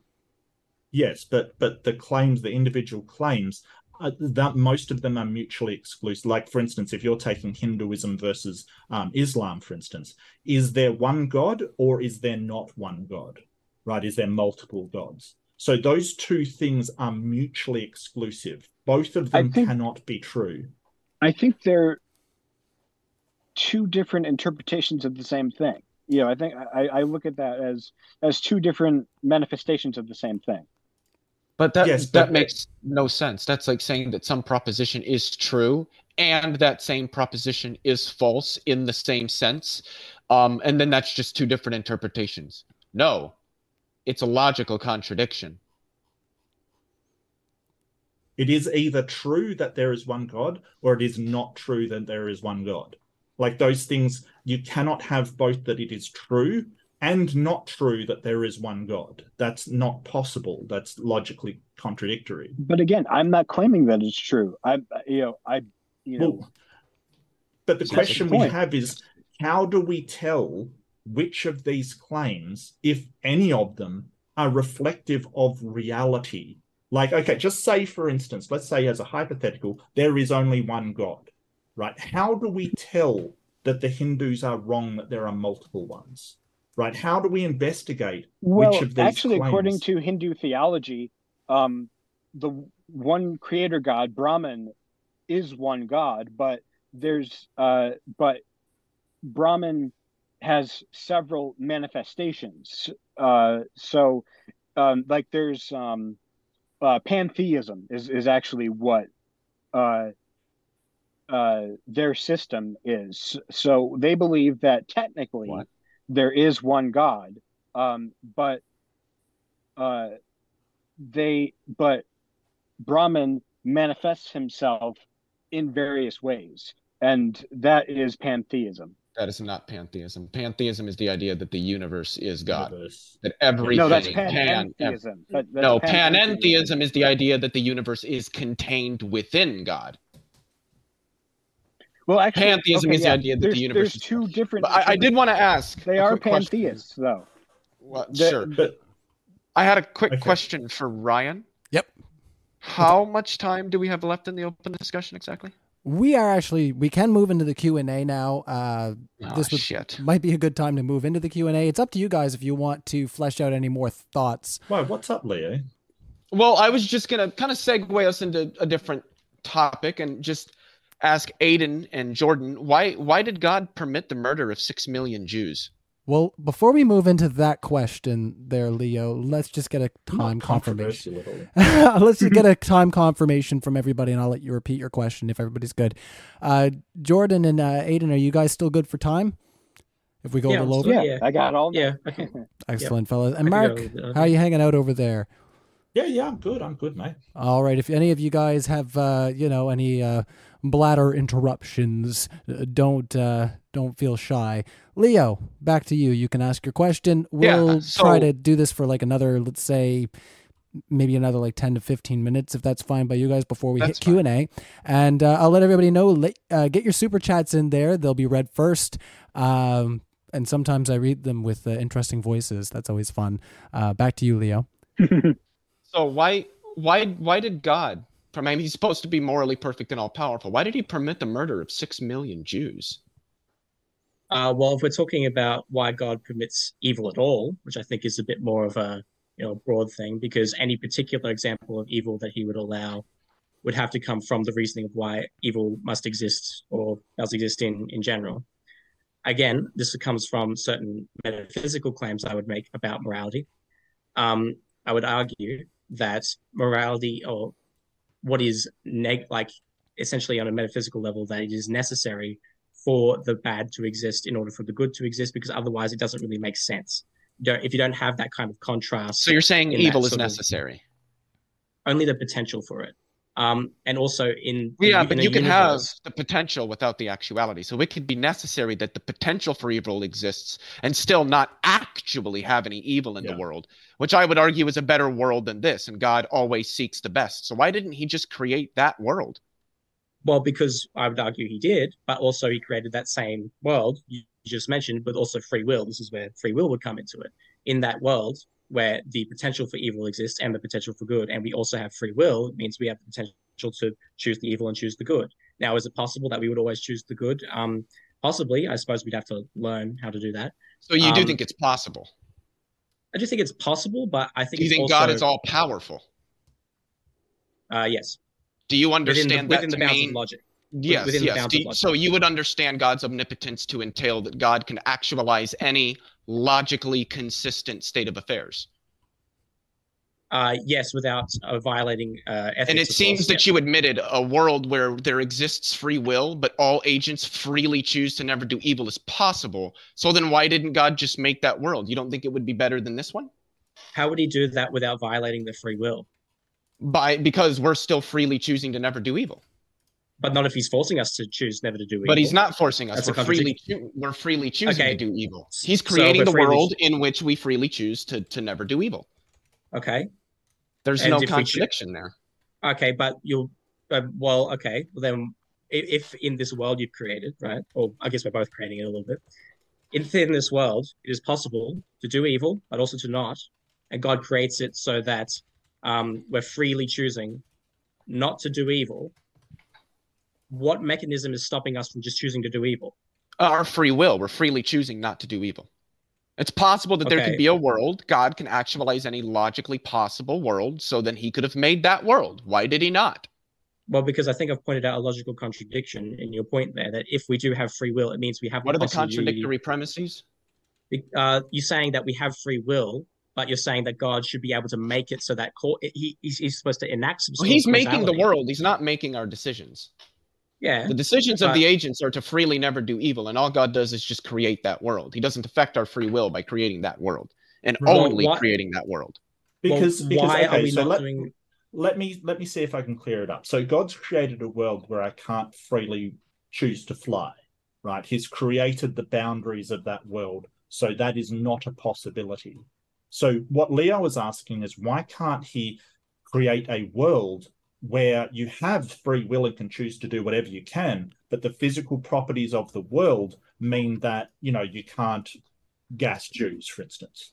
Well, that is an argument, but I'm actually granting libertarian Oh, free okay. will, that all agents libertarianly freely choose to never do evil. So it doesn't have to be like sort of imposed on us through, like, say, physical laws or something like that. I would consider those impositions. I don't know if theists would say that those violate our free will. I would suspect they probably wouldn't. So I'm granting libertarianly free decisions here, and that all humans or all moral agents libertarianly freely choose to never do evil. Aiden's already admitted that is a logically possible world, and God can make any logically possible world. So why didn't he make that one? It's only logically possible if we ourselves, the moral agents, are the ones doing the choosing. Once you start having God being the we one are who's doing the forcing those choosing. We're the ones libertarianly choosing to never do evil. Okay, but if that's the choice on us, then it's up to us to create that world, then, isn't it? God No, sets the because stage. it's a logically possible world, and God can create any logically possible world. Now, I presume a world where we never do evil is better than this one. So why God always seeks what's best? Why did he not make that world? It seems to be you're sort of avoiding the question here. I just don't see. I mean, maybe you could explain to me a little bit better how it is possible. Well, I can put it in premise, conclusion form if you'd like, and then you can tell me which premise you disagree with. It's more the specific. It's not so much the logically possible world thing. It's the part where you're saying God can give us free will, but we just, by some reason, I want that by our own reason. By our own reason, we freely choose to never do evil. That's libertarian free will. So here, let me put this in a syllogism because it makes it easier. Premise one: a world in which all rational moral agents libertarianly freely choose to never do evil is a logically possible world. Premise two: God can actualize any logically possible world. Premise three: God always seeks the best. Premise four: a world as outlined in premise one is better than the world we currently observe. Conclusion: therefore, God creates that world. I think that included in, I believe it was the first premise, the idea that it's possible for that, for the world where libertarianly free agents to choose that world. It kind of necessitates the possibility of the opposite existing at the exact same time. In terms of the possibility, things about what is potential. Like if I flip a coin, for example, it is logically possible that it will land heads, but that doesn't necessarily mean that because it's logically possible that the alternative for the possibility, right? So if that coin happens to have free will, and I can't force it in any way to choose to land heads without violating its free will, it seems like it's not up to me, or it's not my fault if that coin lands tails. I don't see how you're ascribing. Yeah, but if you're all powerful and that coin had free will, you could pick the world where it chooses freely heads. No, that's a contradiction. You're using your power. So what's the contradiction? You're using your will to impose a sort of causal effect onto the coin in this. How? So what's the causal effect? I'm just going to interject here because that's exactly what I was going to say. Let's get you fellas back in here. I want to answer Leo's question about the Holocaust. I would like to answer that.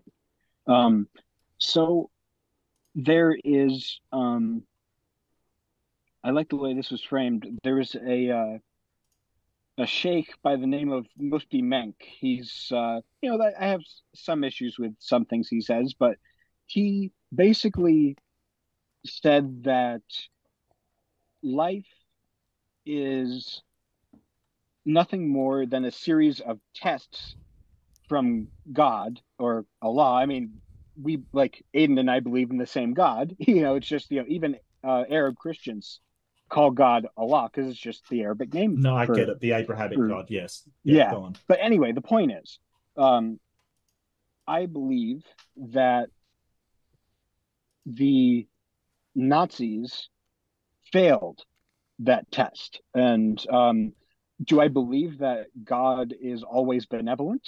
No, I don't. Otherwise, why would he allow 6 million Jews and disabled people, including like myself? So you reject God's moral perfection. You would say God is not a morally perfect being. God doesn't always seek what's best. That is correct. And that's fine. The problem then probably doesn't apply to you then. Yeah, he'd be a non-classical theist at that point. So correct. Yeah. Yes. Yes, I still believe that God doesn't necessarily. Is God mostly good though? I can't say. I cannot say. I'm indifferent on that question, honestly. That's fair. I can't say. I don't know God's motives. I don't know what I can't get inside what he I don't know. But the point is that I don't think that, although I still believe that he doesn't necessarily make mistakes per se, I do believe that he puts certain people through tests, and I believe the Nazis failed that test, and I do believe that, unfortunately, those people that were put to death, I think they were just Arden? I guess, I don't want to say like their lives didn't mean anything to God, but they were, I guess, used as collateral damage, maybe. I don't know. Yeah, they were just fodder, Yeah, fodder for the test. I have a different objection to like the free will raised by Aiden. I do have a different objection that doesn't involve free will, and that's that sort of natural events occur that I would classify as wrong or causing suffering, which, sort of under the definition I'm using would be evil. So, you can sort of appeal to free will in the case of, say, the Nazis, but, in the case of a volcano blowing up in somebody's face and killing a ton of people, you can't claim free will for that because that volcano has no free will. You would have to say that God caused that suffering and that death and destruction. So what is the reason for that if God is all good? Natural evils. Why does God permit those natural evils? Yeah. So again, this is where I wouldn't invoke the free will argument there, but I would point out, like I said, that the potential for evil must sort of exist in order for the good to. But why does he let it actualize? Is that better than it not actualizing? Hang on a second, Leo. That means that sort of the way that he gets that to happen, in the end, it will be a good thing through revealing this evil to people, correct? Not necessarily. It could just be a bad event that just sucks. You don't have to call it secretly good behind the scenes or anything. That's why we call it bad. Then why do it? It does. So why let it happen? I'm arguing that if the potential for good and evil exists, then first of all, in the Christian worldview, because I'm a Christian, we do believe God, put us in the Garden of Eden type of thing, right? And that in that world, always a fun discussion. I'm just saying that in this particular example, God did create the space for where obviously there were no volcanoes and earthquakes kind of thing, right? That kind of natural evil just didn't exist. The evil that was actualized, why did evil actualize? The original, the fall of man, where Adam did the first sin, blah blah blah. That's when, because of free will, the evil was introduced in actuality. So it's no longer merely a potential, and that's where we have, the fall of man, etc., etc. But why? Why did God let man fall? Because, he didn't want that to happen, did he? Did God want man to fall? And if no, not, but he then obviously why wanted did them they? to have free will because they have free will. Again, but they couldn't have had free will and not fallen? It's possible, but that just simply didn't happen. So then why didn't God make that world? If it's possible, he can actualize any possible state of affairs. You keep trying to smuggle in this assumption that you can What have assumption? free will, but also, I'm explaining it. You keep trying to say that you can have free will, but also God can create a world where you make exactly these decisions. That's but you're making them. You're making them freely. Nothing about what you said defeats the idea that the decisions are made freely because they freely chose to not disobey God. Muslims do not believe in original sin. So yeah, that's fine. Putting that out there. I'm not talking about original sin. Original sin's a different concept, but still, free will being the cause of the fall is a separate thing from original sin. So are you saying that Eve? Go ahead, Mark. Are you saying that God has no control over volcanoes? Like, are you saying that because man chose to sin, then it must follow that there are volcanoes? Why is that the case? Why could God not have created a world without volcanoes killing everyone and instead give everybody, say, a light burn that has no real ramifications? Okay, so let's actually entertain that hypothetical for a moment. Let's say that we were living in that world. Would the argument actually change? Like, because it seems to be that you can only understand what is evil in contrast with what is good, kind of thing. Like, otherwise, it doesn't really... I don't think so. I can contrast with the evil that people, because you already made the free will argument that people do evil things. So we know that is evil, right? We know we can get an understanding of evil through what the Nazis did and what Stalin did and all these people did. So we don't need natural events in order to contrast good and evil anymore, because we have people choosing evil out of free will. So why is God adding additional evil that is not controlled by free will in order to punish for the fall of man? I don't understand. It's not a punishment, so to speak. I would argue that the concept of entropy, right, with things sort of falling apart, getting chaotic and changing their state, which introduces a sort of chaotic nature to the universe kind of thing, that would be introduced into the fall. Because of the way that, again, you're shaking your head at me. Are you saying God has no control over entropy? No, I'm not saying that. I'm saying that. No, he's saying that it all started when the original sin happened. Let's let him say. That's why I was trying to focus on the original sin and why God let that happen. Again, sorry, Leo and Mark. Let's let Aiden say what he's thinking there. And again, this is just going to sort of go round and round into certain metaphysical claims about good and evil that aren't necessarily going to. Purport with your worldview of what is necessary, what is not necessary. I defined what I meant by good and evil. I said what I meant by those words. Yeah, can you repeat that, please?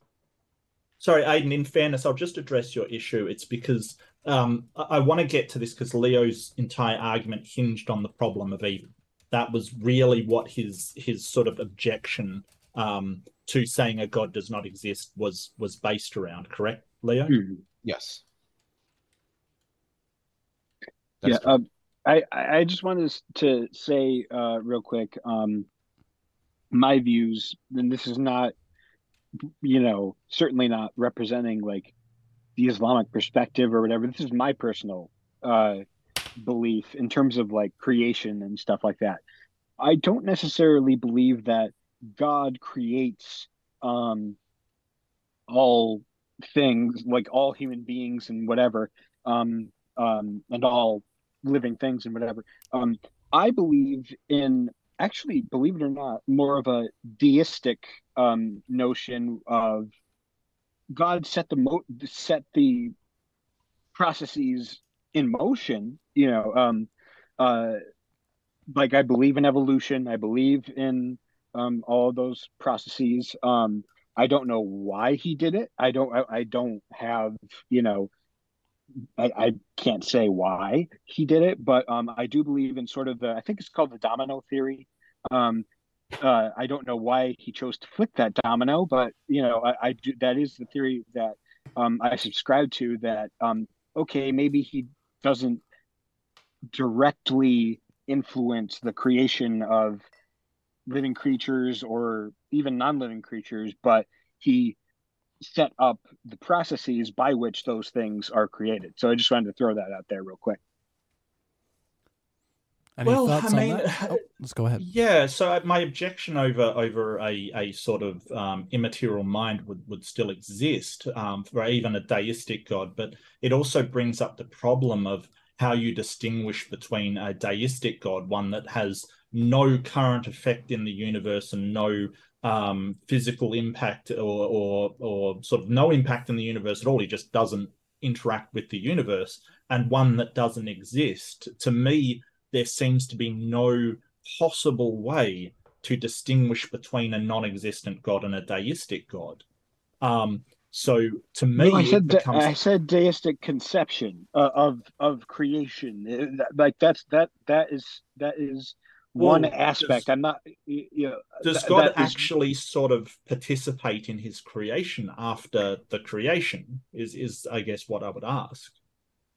I believe so. Yes. Because like I said, okay. I believe that. Do I believe in every instance? No. Right. But I believe in what I call limited interventionism. I don't. Well, that's fine. That's just not a deistic God. That's all. I just want to sort of clarify that a deistic God is one that is removed I just from mean, like, the creation. what I meant is like it's deists that technically believe in the domino theory, tend to believe in the domino theory. Okay. So just wanted to put that out there. Sorry about that. How much time are we doing left on the?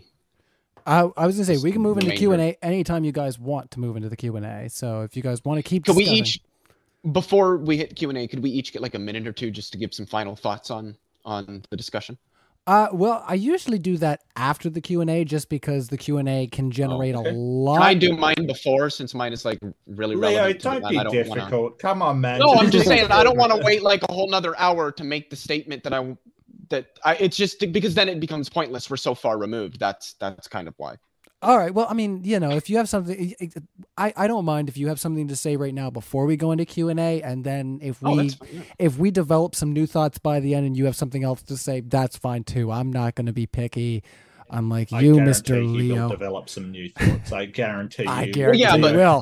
This is something I wanted to say. All right, Mr. Leo Phileas, give us your thoughts. So, with respect to what Aiden was saying, it seemed like what he was saying was that original sin and the fall of man is like where all the evil in the world came from. It wasn't until then that volcanoes began to erupt and tornadoes and hurricanes and lions and tigers and bears. Oh my. And that's fine. But all that does is push the question back further. Did God want Eve to eat the apple? Did he want original sin to happen? And if not, then why did it? So, I mean, did Eve just like rationally fail? Was she deceived into eating the apple? If so, why did God allow her to be deceived? Why didn't he create her with cognitive faculties where she wouldn't be tricked into something? Or did she just like cognitively malfunction and just behave irrationally? And if so, why would God create an agent like that? So that just pushes the question back to why did the original sin happen to begin with? I have to let them respond to that, Leo. Yeah. Of course. You stirred the pot a little too much there, so go ahead. I'll just add something. I just add something really quick. I'll let you add it, and then we'll let really Ian quick. respond. Plus, it becomes worse when in the story, Eve did not have knowledge of good and evil. So how was she supposed to tell whether obeying God was good or disobeying God was good? Supposed to obey God. So first of all, no, that's not it at all. First of all, when it comes to the knowledge of good and evil, it's meant to be full knowledge of good and evil, not just like limited knowledge of good and evil. Again, because if you look at if you want to go by the biblical thing, it says you will become as God, knowing good and evil. So you would know good and evil in the same way God knows good and evil. So maybe that's not fully omniscience necessarily, but it's omniscience on that topic. And so it wouldn't necessarily, because obviously they were told, do not eat the tree, and they knew that it was wrong to eat the tree. So they had some limited knowledge of it. Anyway, as for the question that Leo Phileas asked, where it was, why did God just not force Adam and Eve to be cognitively... That wasn't my question. I said nothing about forcing. All right, let's let you clarify your question. Okay. 15 seconds, Leo. Let's take the word... No, I don't need tipping. I already did. Okay, cool. Let's take the word forced and just swap it out for why didn't God make Eve? Oh, I'm not saying that either. Why did God allow? Why did God permit it to occur. Especially you just said they knew it was wrong. She knew it was wrong. So why did she do it? Was she deceived, or did she just behave irrational? And in either instance, why would God create an agent that can either be deceived or cognitively malfunction? Why would he do that? Well, I wouldn't say it's necessarily cognitive malfunction, but if you're a being who's only capable of making rational decisions, that doesn't seem like you have free will. Again, I just don't see how you. Oh, I think it is. It's just you freely choose. You say that. You say the words freely choose, but you're not allowing actual free will into the system. I think it comes from the fact that you don't actually I don't think you are. I think you're granting the phonetics. Well, this is an internal critique, so I'm granting libertarian free will for this. And if it's an internal critique, then I can say that it is a cognitive necessity that she needs the ability to both choose wrong decisions and right decisions. She chose a wrong decision. I agree. There you go. I agree, but why did she choose the wrong decision? She knew it was wrong. She knew she oughtn't to do it, but Leo, she did it anyway. Why? We're getting close to the Q&A, so let's let Mark get his thoughts in here as well. Sorry. The question is like, did God know ahead of time that she would eat the apple? Well, that's a bit of a difficult question in terms of omniscience. I don't want to get into that topic because that's going to be like a whole half-hour thing. Did God want her to eat the apple? Well, I guess my point is that if God knew she was going to eat, if God knew she was going to eat the apple, there is no possible world where she did not eat that apple. Like if God knew ahead of time. Assuming, well, not necessarily, because you can. Oh, there was a possible world. All right, where she didn't eat the apple. Let's let Aiden speak, guys. We're cutting him off every couple seconds here. I don't want to mute you. Yeah, you're right. You're right. No, you're right. All right. Anyway, I don't even. So wait, are we talking about the possible world, the omniscience thing, or is it possible to be omniscient and still make free will? Like, which thing are we talking about? Why Eve ate the apple when God did not want her to, and she knew she oughtn't, all things considered. So then why did she eat it? Again, if you want me to provide a causal account of free will, I could possibly say that maybe it was a completely arbitrary. I'm asking why she ate the apple. Why did she choose? What? Yeah, exactly. Why? But she knew it was wrong, right? Yeah. So why did she do it? That's what I'm trying to say. I'm trying to give you an answer to that, or a possible answer to that. Why do we make decisions out of our free will? That's what you're asking me, right? No, I'm asking why did she make the wrong decision when she knew it was wrong? Well, isn't the story that Satan tempted her? That's the story, right? Right. Yeah, but then why would God allow her to be deceived?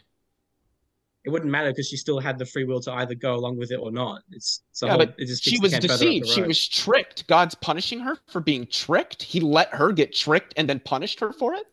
If God tells you don't do this and somebody says do this and then you choose to do this, that's a decision you still made. Free will is still that didn't rob her of a free will. She still made the decision.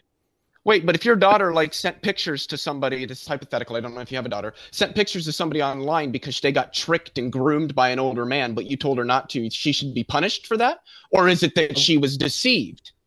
I would say that there would be natural consequences which would punish her for a decision. I wouldn't go out of my way to punish her or anything. But was she deceived in that situation, and should she be punished for what she did? Well, let me take that example that you gave. Do you think that the daughter in that hypothetical made a good decision? No, I don't. But I also think that she was deceived into making the bad decision. She made the decision because she was tricked into thinking that it was the right decision to make. But you already granted that Eve knew it was wrong. So then why did she do it? Again, because people sometimes choose to make wrong decisions. Again, if we're talking about free will, she just said, I shouldn't do this. I know that I shouldn't do this. And I have the ability not to do it, but I'm just going to do it anyway for literally no reason. That's cognitively malfunctioning. It's called behaving irrationally. Again, you're assuming that her free will must be strictly determined by the rationality there. And that's assuming rationality follows from free will.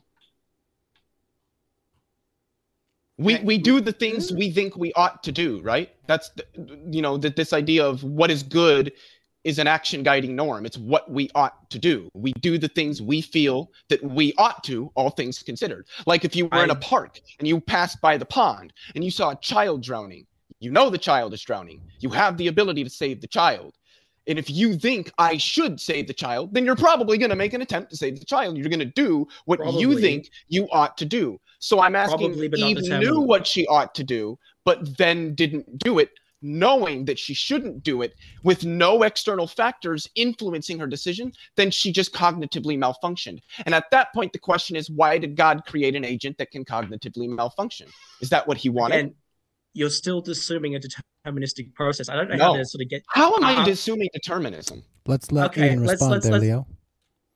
Let's go back to the pond example. All right, you see a child drowning, you think to yourself, I should save that child, but then you don't. Is what I just described metaphysically possible at all? Oh, of course, it's just irrational. Okay, does irrational mean that you have a brain aneurysm or some sort of mental defect? That's not what a cognitive, as in like your cognitive thought process is, your rationality, your intentionality, your normativity. That's what a cognitive, like doing something. So the thing is, in most of those instances where you ought to save the child, all things considered, but then you don't, is going to be as a result of extenuating circumstances that are changing the kinds of evaluations that you're making such that you don't save the child. Because in reality, you actually think that you ought not save the child, and then that's why you don't, in virtue of those extenuating circumstances. So if there were extenuating circumstances that made Eve think that she actually ought to eat the apple, then she didn't have the full suite of knowledge necessary to know that it was wrong, and then that claim you made is also wrong, or she cognitively malfunctioned. There was literally no reason for her to do what she knew she ought not do, in which case the question is, why did God create an agent to cognitively malfunction? Is that what he wanted? I think you're sort of creating this sort of false dichotomy where the only way that you could make a cognitively wrong decision is that if there's some sort of malfunction, which you've not really described the mechanisms of that malfunction, right? So we were just talking about how brains were purely physical, right? I would assume then that under that worldview, that a malfunction is caused by something misfiring in the physical process. If you're saying that there's a this isn't answering the question. Well, I would like to get. I have to. Sorry, Leo. Why she ate the apple, and the only answer I've got is, well, because she made the wrong decision. Okay. That's not really an answer. That's why I keep interrupting. That may be the case. In the short amount of time we have left. Because you're trying to get me. Sorry, fellas. I'm just going to put you both on the mute for just 1 second. I do have to try to get the other fellas in here. Jordan says he feels we're going in circles. I want Jordan to elaborate a little bit on what about the conversation is kind of causing him to feel that way. Pass it back to Mark, and then, like I said, maybe get into the Q&A unless there's another avenue we'd like to explore. But let's get you guys off the mute. So I think over to you, Jordan. Well, it just seems like we're just fixating on one point that Aiden says, and then Leo will say something, and then it just goes back and forth, and then it just doesn't seem to be getting us anywhere. That's kind of what I mean. It's just like, and then they'll repeat the same points over and over again, just in slightly different ways. And then that's the perception I'm having. I mean, some people could interpret it differently, but the perception I'm getting is that what we have here is, I mean, Mark and I occasionally interact, and then these two are just talking past each other, and it just, I don't know. All right, without the meta-analysis of the debate, let's kick it over to Mark there. Yeah, so my personal opinion is that God would have known ahead of time that Eve would eat the apple. He would have known that it created a flawed agent that is not capable of obeying him, and he would have known that ahead of time. There is no reason why he could not have fixed that error so that did not happen. But he didn't. So the only conclusion that I can make is that God wanted that to happen. All right, everybody, we're going to kick it into the Q&A. I just want to remind everybody that we're going to have a live in-person debate, and we do have our Indiegogo link in our description where you can get all kinds of amazing perks. So I'll tell you about them right now before we go into the Q&A. Get your super chats in while I let you know what you guys can do. So I was going to say, what we do is let me just get this opened up, everybody. This thing's being slow. trying to vamp off here. By the way, everybody, hit the like button if you haven't already. Now, behave yourself, computer, while I scroll through these. So, if you want your name in the post-debate credits, it's $10 USD, and we will put your name in the credits for the live debate that we are going to be hosting in Houston, not Houston, Texas, in Dallas, Texas. That was the last one. I got to get my facts straight, everybody. See, I've got my facts all backwards here. So if you want an embossed thank you postcard, 25 USD, you can get that from donating to our crowdfund there. Scroll down, you silly computer. It's being so difficult for me, guys. See, I have Canadian dollars, and I have to make sure that I tell you what it is in American. All right. You know what? You guys can click on the Indiegogo link because my computer's not behaving itself for some odd reason. And I'll also remind you that we have tickets for the live in-person event there. So get your super chats in, everybody, and we'll keep the conversation rolling. We only have a few super chats in right now, so if you get them in there, I'm sure we'll get to them shortly. Pointless Poppy, thank you for being here. It says for $4.99, when damages are made to the brain, changes happen in the mind. And when the brain is changed enough, all functions stop as far as we know. Thoughts on that, panel? Well, it's even worse when you consider split brain patients. That's patients that have had a cut made through the corpus callosum. The two hemispheres are actually split off. And what you'll see is that the patient will literally have two minds that can disagree with one another over things. One side can be a theist, one side can be an atheist. So it's sort of this ideal of dualism where the mind isn't reliant on the brain, doesn't explain this phenomenon. And it, and mostly when I bring it up, they make no effort to, but I'd love to hear about that. Well, I guess as the group's resident dualist, it's often thought when we talk about dualism that we're only talking about the immaterial mind, but it's called dualism for a reason. The physical part is still involved. There's obviously an interaction that's going on there. And so I don't see why it should be a surprise where if the physical part affects the immaterial and vice versa, I don't see why that should surprise us at all. I don't see how, because let's take the split brain example. All right, there's two brains that disagree with each other. I mean, I suppose it's even possible under dualism that the immaterial mind might disagree with the physical brain. There's no necessary issue or contradiction there.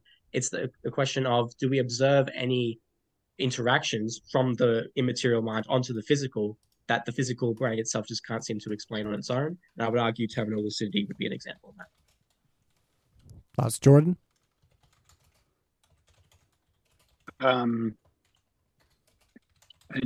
don't really have a lot to add to that, honestly. All right, Leo, over to you. What do you think about our question from Pointless Poppy and what we've heard? It's interesting. It's a lot like an internal combustion engine, where if you turn it on, it runs, and you've got the exhaust, and the camshafts move, and the valves open and close, and the pistons go up and down, and the crankshaft turns, and all that fun stuff happens. And you can change the amount of air and fuel going into the engine, and change certain features of the engine. You can even make it run poorly, kind of like the brain. You can change aspects of the brain and make it run poorly. But when you turn an engine off, the engine stops running. There's not some other stuff there that will keep going after the engine has stopped. When you put a flame out on a candle, there isn't light still someplace else related to that flame. When you shut a computer off, there isn't still some processing going on in some happy place forever. These processes have simply ceased. And I don't know why we should expect the brain to be any different from that, when that's, kind of what we observe in every instance, or at least most instances where somebody has been shot in the head. Where the brain is, by the way. Any other thoughts on that, panel, before we move on? I would just, I wanted to say with Leotheus, I actually did like that example he gave, like computers, and for example, but if we liken the immaterial mind to being like a radio wave, and the physical part of our brain to being like a television, right? And we smash the television and assume, we're not getting a signal, so then the signal must have been coming from inside the TV rather than outside. I think that would be an incorrect assumption to make, that just because the TV is not working, that the signal must have been coming inside the TV. I just don't see that. How does the brain receive this signal? Well, and also we know how TVs receive signals. How does the brain? it was a example that you can't necessarily say that everything that's going on is internal. I'm just saying you can't know that. Like just Oh, from I actually agree with that. I think a lot of from the external data factors argument. Well, okay, play well there a you go. It role could in just be consciousness, like external environmental factors, our perceptual senses, all that stuff's external. In fact, I would argue that a lot of our consciousness is largely built by the external world and our ability to interact with it.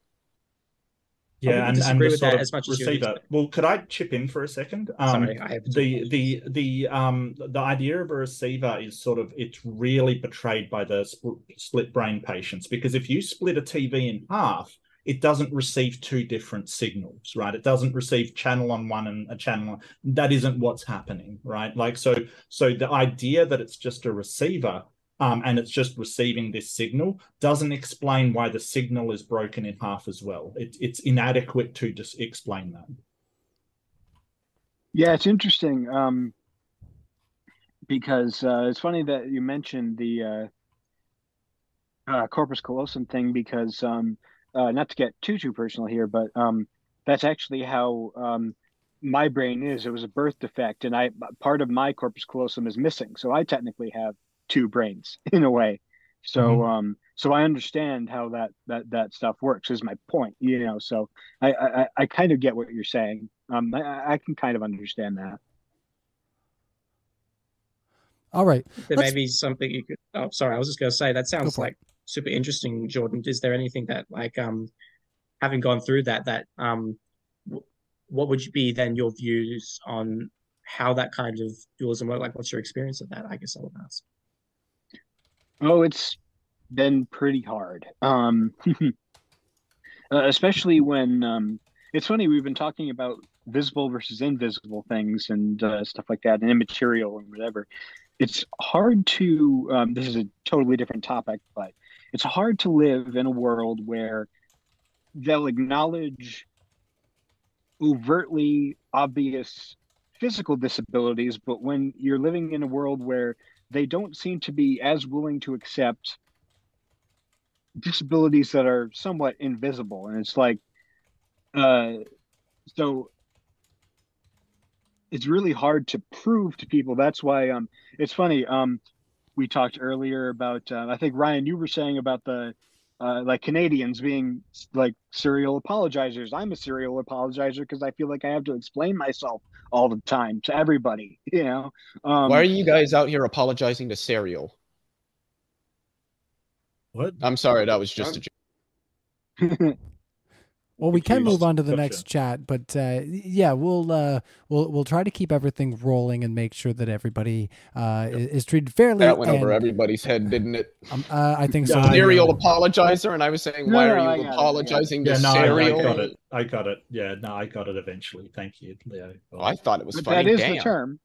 Darn dad jokes. Well, I see 290 of you watching, and we've only got, 116 likes? Smash that like button, everybody. What else are you smashing? Seriously. Smash it like a Nazi's face. My goodness, Leo. Yes, mute yourself after that. Anyways, well, you're on mute, it says on the thing.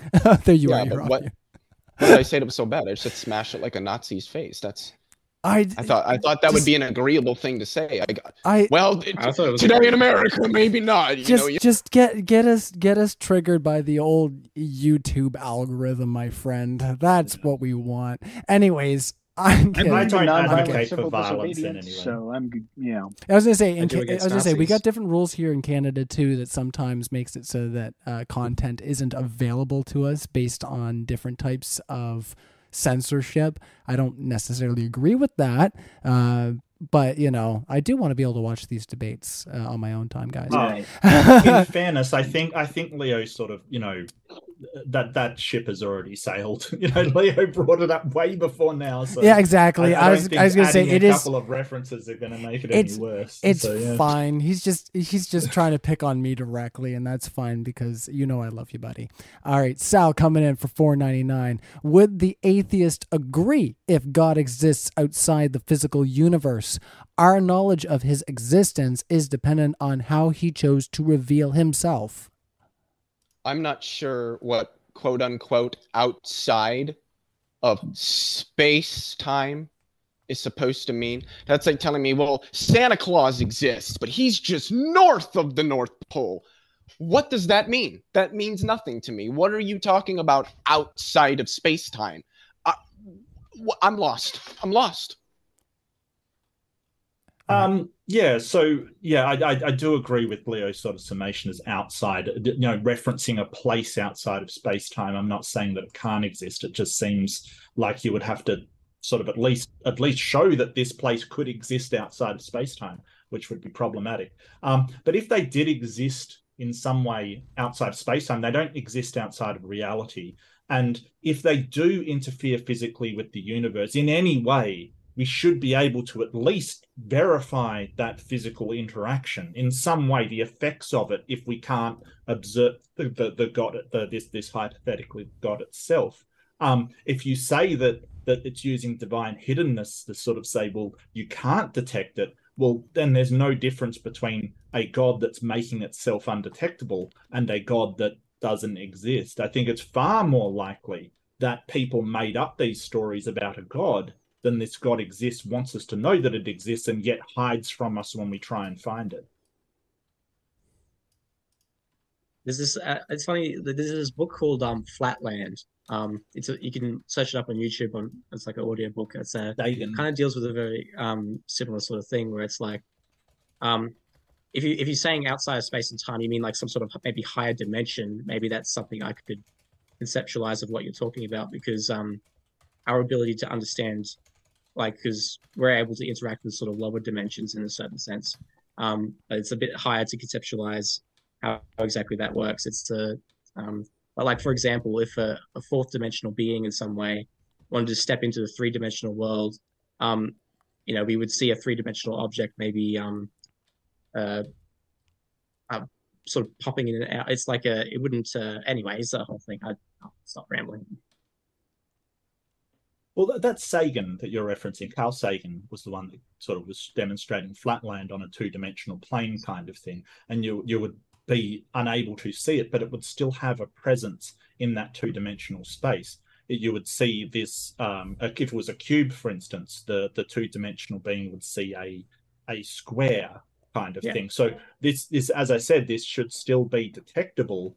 And I'm not sure that I would agree that a God would only appear in the way that it would choose. I think that it should be detectable physically in our three-dimensional universe, even if it was a fourth dimensional being or something like that. Well, let's use the example of that story. How did the character react when he saw the square? All he said was, all I see is a square. There's no reason to assume any higher dimensions, that you're some higher dimensional being. So maybe we do observe. Huh? That's not how the story goes. No, he's taken aback and amazed at this square appearing from nowhere, because the flat land at two dimensions, or the sphere or whatever, he's amazed at the circle appearing from nowhere because the sphere isn't present in the two dimensions. It hasn't like sort of dropped down into it yet. But all he sees is a circle, but he's completely amazed because this circle came out of nowhere kind of thing. That's the whole point, that we still should be able to see or observe the effects of this fourth dimensional creature in the third dimensional world. And that's my point. We don't see the effects of it. But my point to sort of, anyway, I don't want to, sorry. Yeah, sure, sorry. I just wanted to say, clarify my answer a little bit. I would agree with Mark. If we're talking about some sort of higher dimension or some sort of meta space, it's either going to be somehow metaphysically or ontologically connected to ours, or it's not. And if it's not, then I don't think it can have any ontological effect on our reality. And if it is ontologically connected to ours, then I would assume its effect is going to be causal to some degree, and we should be able to detect that. Because that hyperspace, that other dimension, is going to act as a causal medium through which it can interact with and behave with our universe. All right. I don't see why that wouldn't be detectable. Any other thoughts there on the other side before we move on? I was just going to ask Mark. Sorry, I'll let Jordan go. I keep talking. Yeah, let's let Jordan go here, guys. I haven't heard from you in a while, Jordan. Yeah. So, I guess my question is, what's the harm in believing something that is non-falsifiable, or believing in something that isn't, entirely empirical? I guess, what's the harm in just believing in something? I guess not. I guess not everybody shares my philosophy that it's more of a personal thing rather than, there are some people that want to, impose their beliefs on others, of course.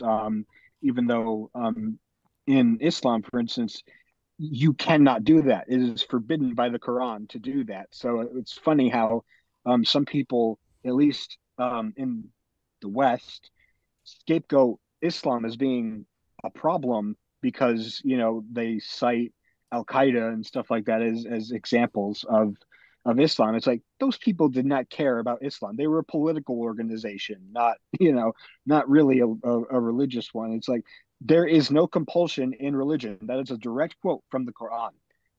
There shall be no compulsion in religion. So what is the harm of just believing in something if you're not, if you're not bothering anybody, you're not, like what? I guess I just don't see the harm in that. Well, you've kind of hit the nail on the head there. If you're not bothering anybody, right? So a lot of it is dependent on the actions you take based on your beliefs. Beliefs never did anything to anybody. Whether I believe there's a teapot around Jupiter or whether I believe there's a magic unicorn in my room, it never affected anybody. But it's the actions you take based upon the beliefs, and the actions you take upon beliefs that are not in accordance with reality are usually ones that have a negative effect in reality. So, for instance, if you believe that the world's going to end because of what you believe, you may say, well, I'm not hurting anybody, but you're also less likely to, say, address problems like climate change or ecological disaster or things like that because of your beliefs. There are people who see the I do believe in climate change. I do. Well, I'm not talking about you, right? I'm talking about right. If your beliefs are that, but you probably don't believe that this is the end of days kind of thing and the world's going to end, right? Not necessarily. I mean, I don't believe that we're in apocalyptic times. No. Right.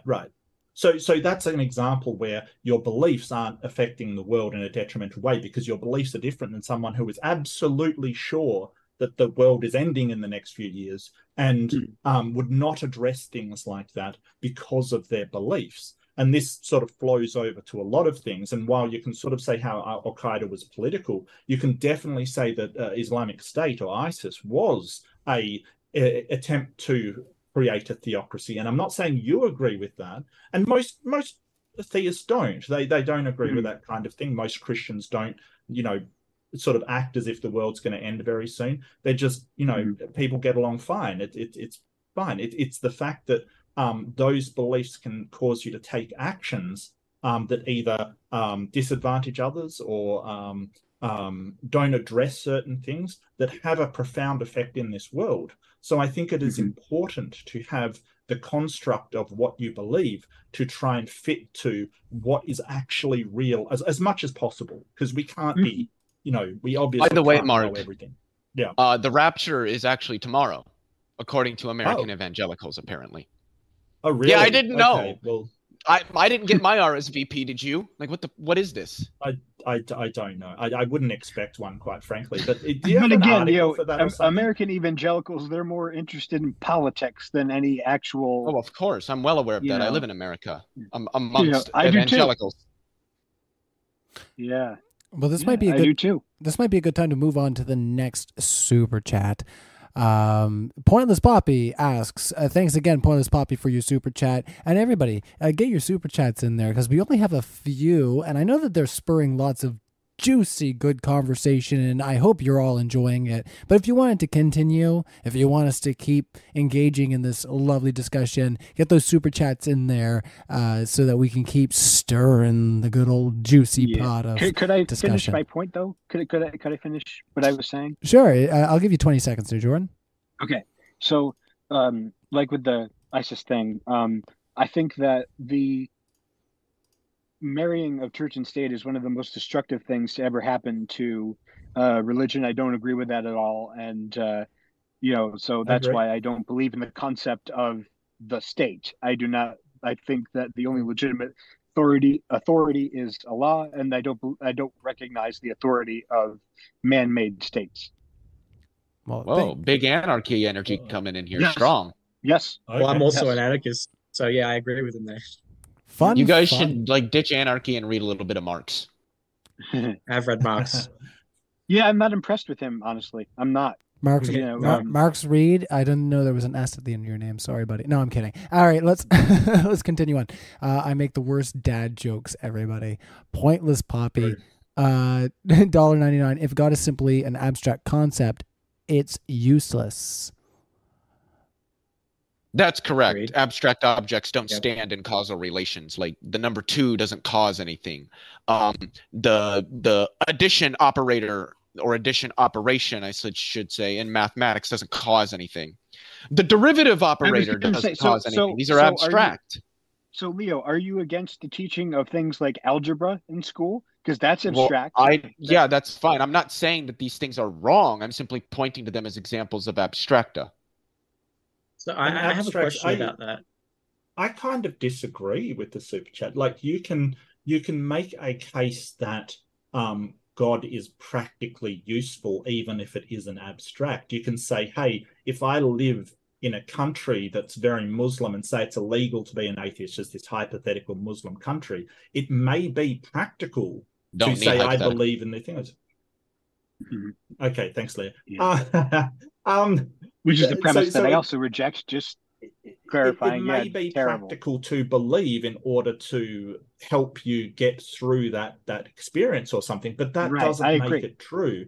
And for my money, or what I want is I want to know what is actually true in reality, not just what I wish were true or what helps me along, because that is sort of, I don't agree with that sort of pragmatic belief in something because it helps me out. I don't think it's useful, and I think it leads to down the track.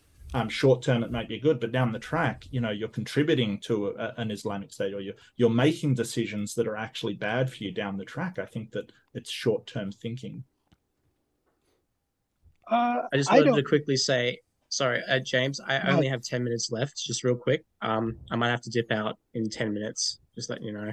That's all right. Yeah, my name's Ryan, by the way. It's just not on the Sorry, screen. Ryan. Oh, sorry, I saw the James on the screen. You've really gotten a lot smaller since the last time I saw you, James. I don't know what's happening. You must have been on one massive diet. Yeah, I got your back. You called me Arden, so I'll call you James. I was gonna say, there you go. I stopped working. That's true. I'm so sorry, Aiden, about the typo there. I stopped working out. Everybody, as you can see, me, James, I've shriveled up. I've only been working out my vocal box lately. That's the only thing that's really strong about me. Even when I have to stand with a guitar for too long, I get home and I'm just like, oh, give me a hot water bottle. It sucks being super skinny. Anyways, I should work out more, and James is probably going to line me up when I get there and be like, Ryan, what are you made out of when I get to Texas to meet him, which is going to be awesome. And I'm going to meet you as well, Leo, and whoever else wants to join us in Texas for the live event. It's going to be a great time.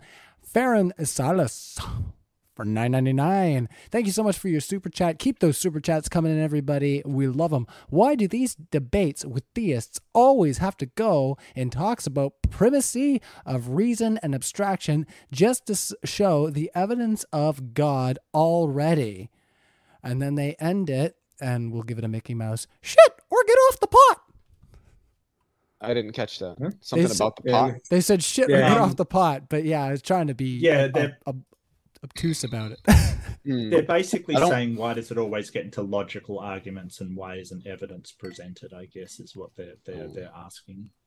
Well, I'm the one that did that. The reason that I will oftentimes either ask for or put an argument in a syllogistic form is because it allows one or several people, just depends on the situation, to really look at what is being said, what follows from that, and where people disagree. It's just a way of really organizing what's going on, setting aside aspects of the meta discussion and other confusing language. Sentence, sentence, sentence, conclusion. What's wrong here? Where do you disagree? It makes it very, very simple to figure out where the agreements and the disagreements are, or where arguments may fall apart. That's why it's done. They are necessary features of discussions, at least good discussions like this one has been, in my opinion. I don't think there's anything wrong with getting a little formal. Yeah, I would say also to the person who made that super chat that, remember, this is about the hard case for atheism, right? And we're talking about things like physicalism. These are metaphysical positions, right? I could provide, I guess, empirical arguments for God's existence, but it's like that's not really what this was about. It was more about, is physicalism justified? And then from physicalism, can you say there's no God? We go. Reconnection successful. I'm not sure. We had a little freezing issue there, everybody. Sorry about that. Let me know in the live chat if you can hear me. Is my lovely voice coming through? I think we good. I think we are, Riley. Yeah, you're coming through. Excellent. Mm-hmm. Well, thank you, everybody, for letting us know in the live chat. I appreciate you getting back to us so quickly.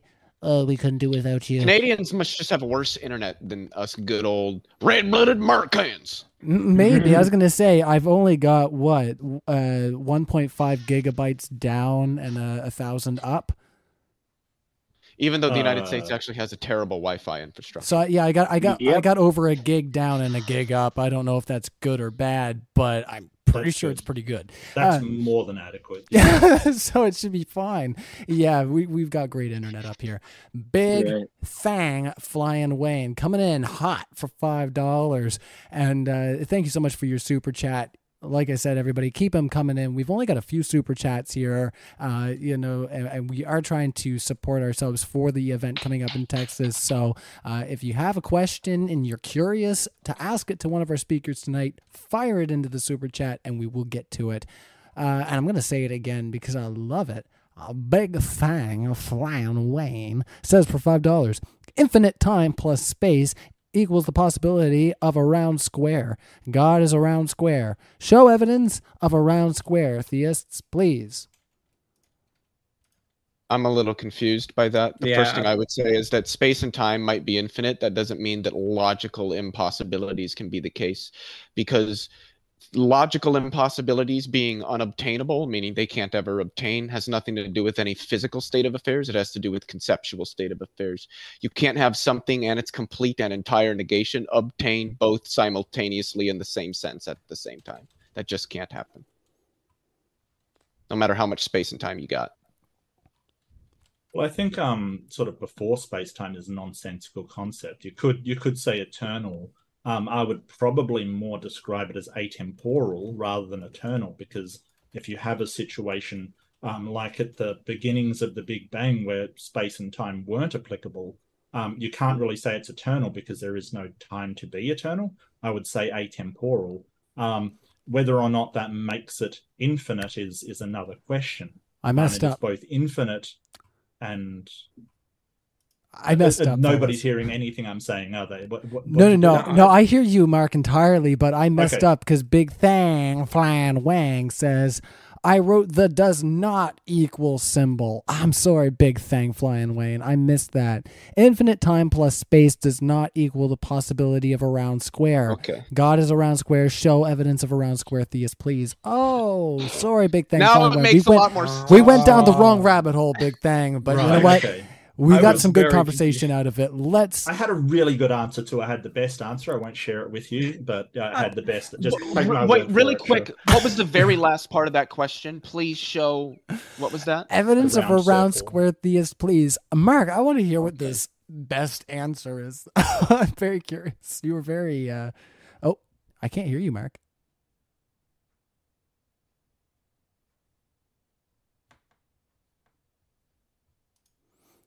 All of a sudden, everybody, I can't hear the speakers.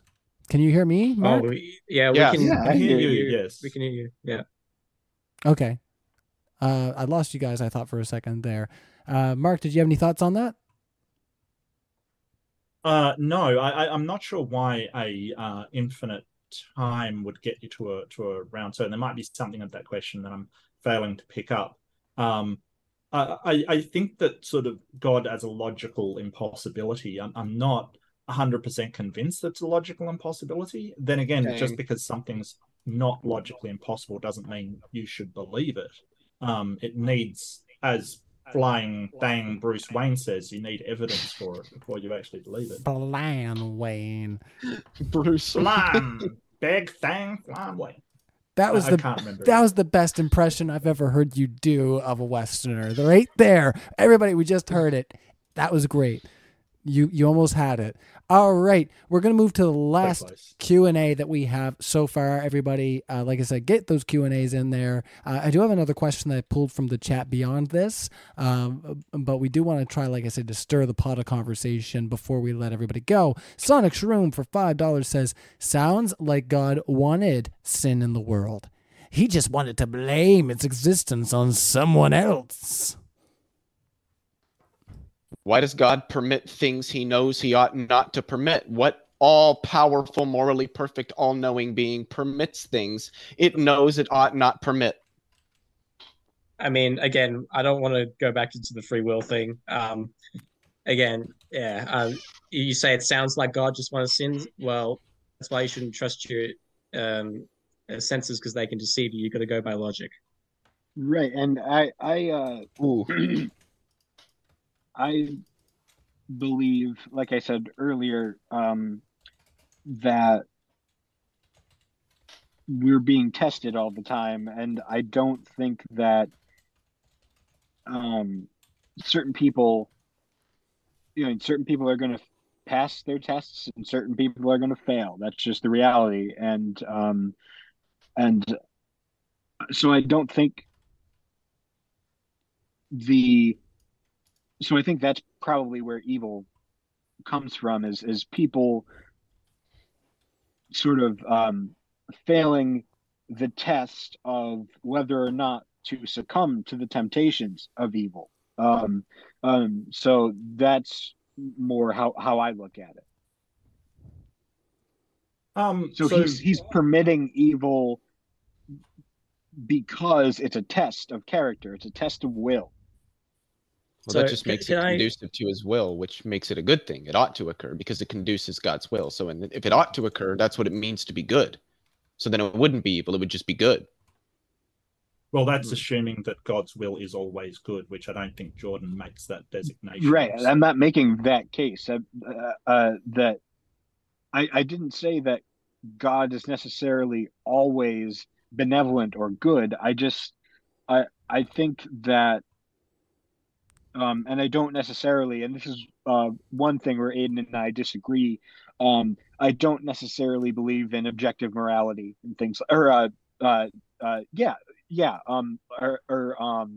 was I that God is the source of objective morality. That's what I meant.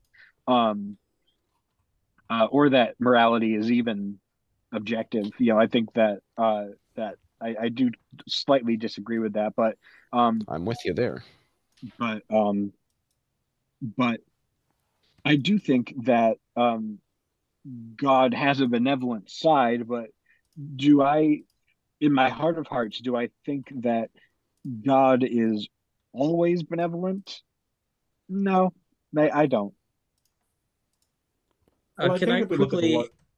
Sorry, I do have to get going. I do have to leave. So could I quickly maybe just give like a quick minute ramble just to finish this off, kind of thing? Sure thing. 1 minute for your closing discussion or closing thoughts there, Aiden. Okay, so in this debate, we talked a lot about the issues of metaphysical dualism and physicalism, as well as the problem of evil. By my assessment, we didn't actually talk a whole lot about terminal lucidity and the problems that poses for physicalism, but I would argue that there really hasn't really been one way or another Um, Physicalism wasn't really proved in this debate, I wouldn't say. And as for the problem of evil, I would argue that maybe me and Leophilius could have a further discussion later on, maybe in the Discord or something, to talk more about to get more into detail about the nature of free will and how that might run up against what he's suggesting there. And then other than that, I will also say that I did talk over a few bit of people. I do apologize for that. But other than that, I did really enjoy this debate. And thank you to everybody for being here and having me on. Mm-hmm.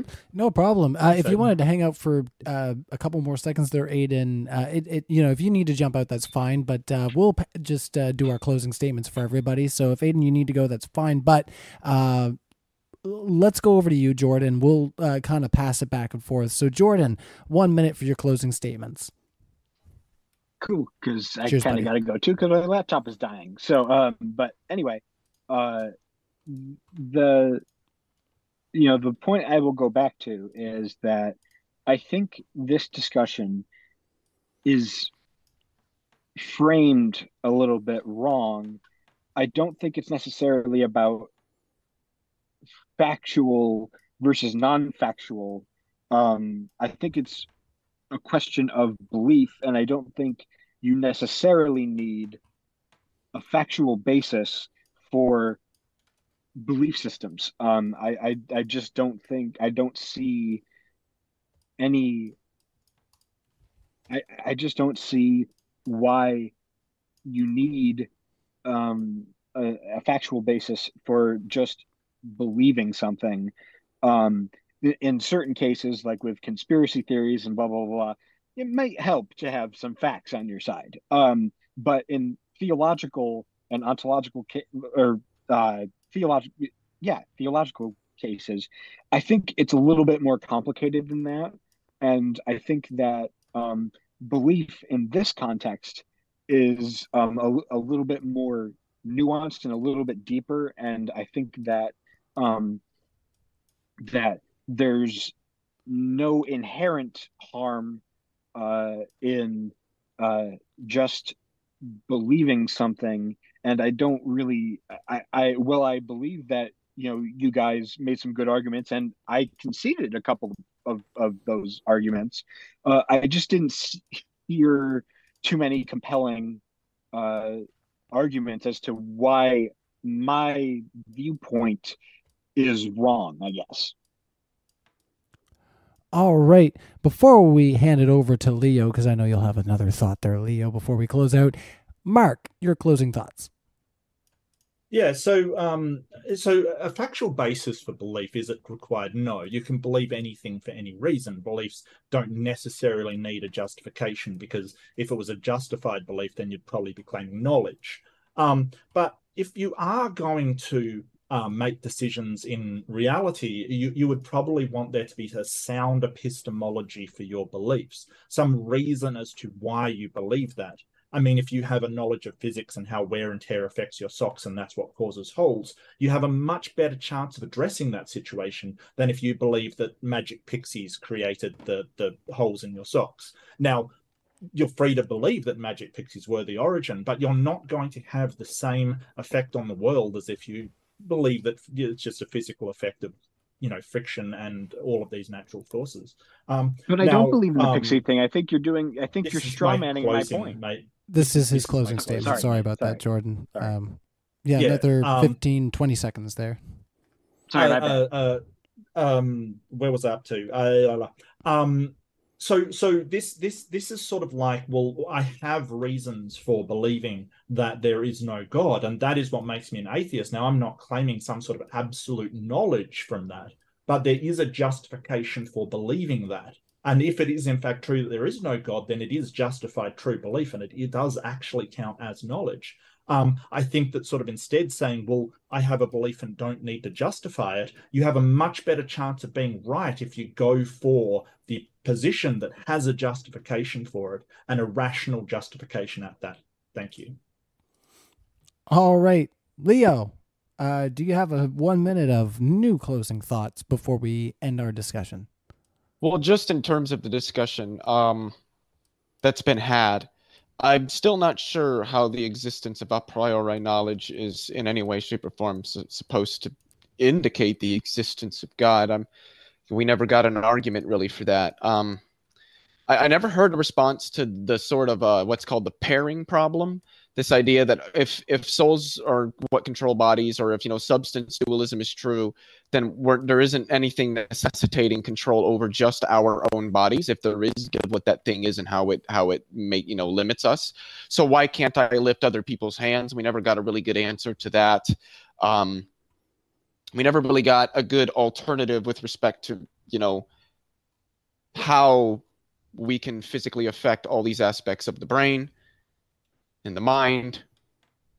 That seems to indicate that they're very strongly related. We never really got answers to that with respect to substance dualism, how that can account for a variety of issues, like you get shot in the head and you die. Simply accommodating things that the physicalists can actively predict is not, that's the thing.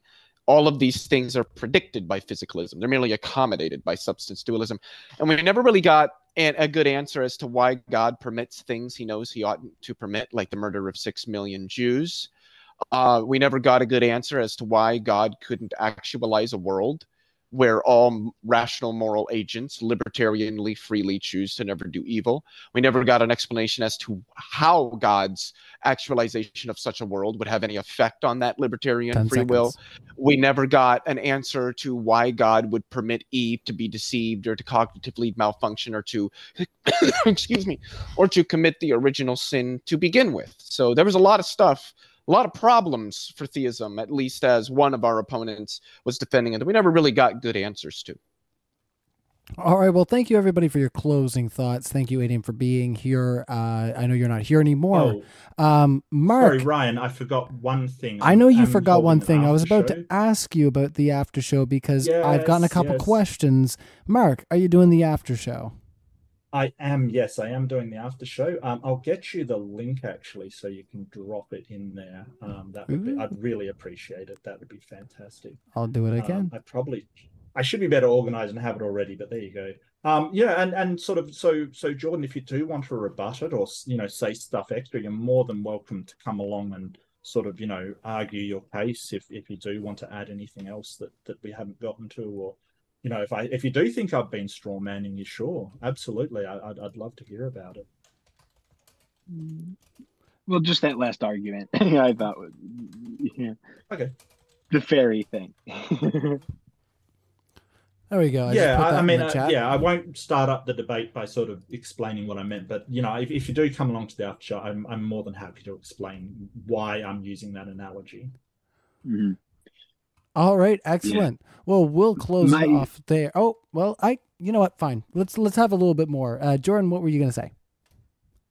Well, I just wanted to say my laptop is dying, so I'm not sure I'll be able to participate in the after show, but I'll try as much as I can. I'll be there for a little bit, I guess.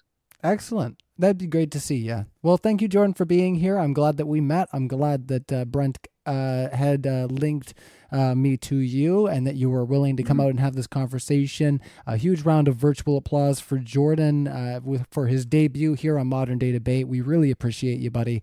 I'll do, like I said, I'll do more. I have no problem with that. Awesome. Well, we appreciate it, and we appreciate Mark and Leo Filius, of course. And I say, big round of virtual applause for everybody that came out here tonight, especially me. No, I'm kidding, everybody. That's fine.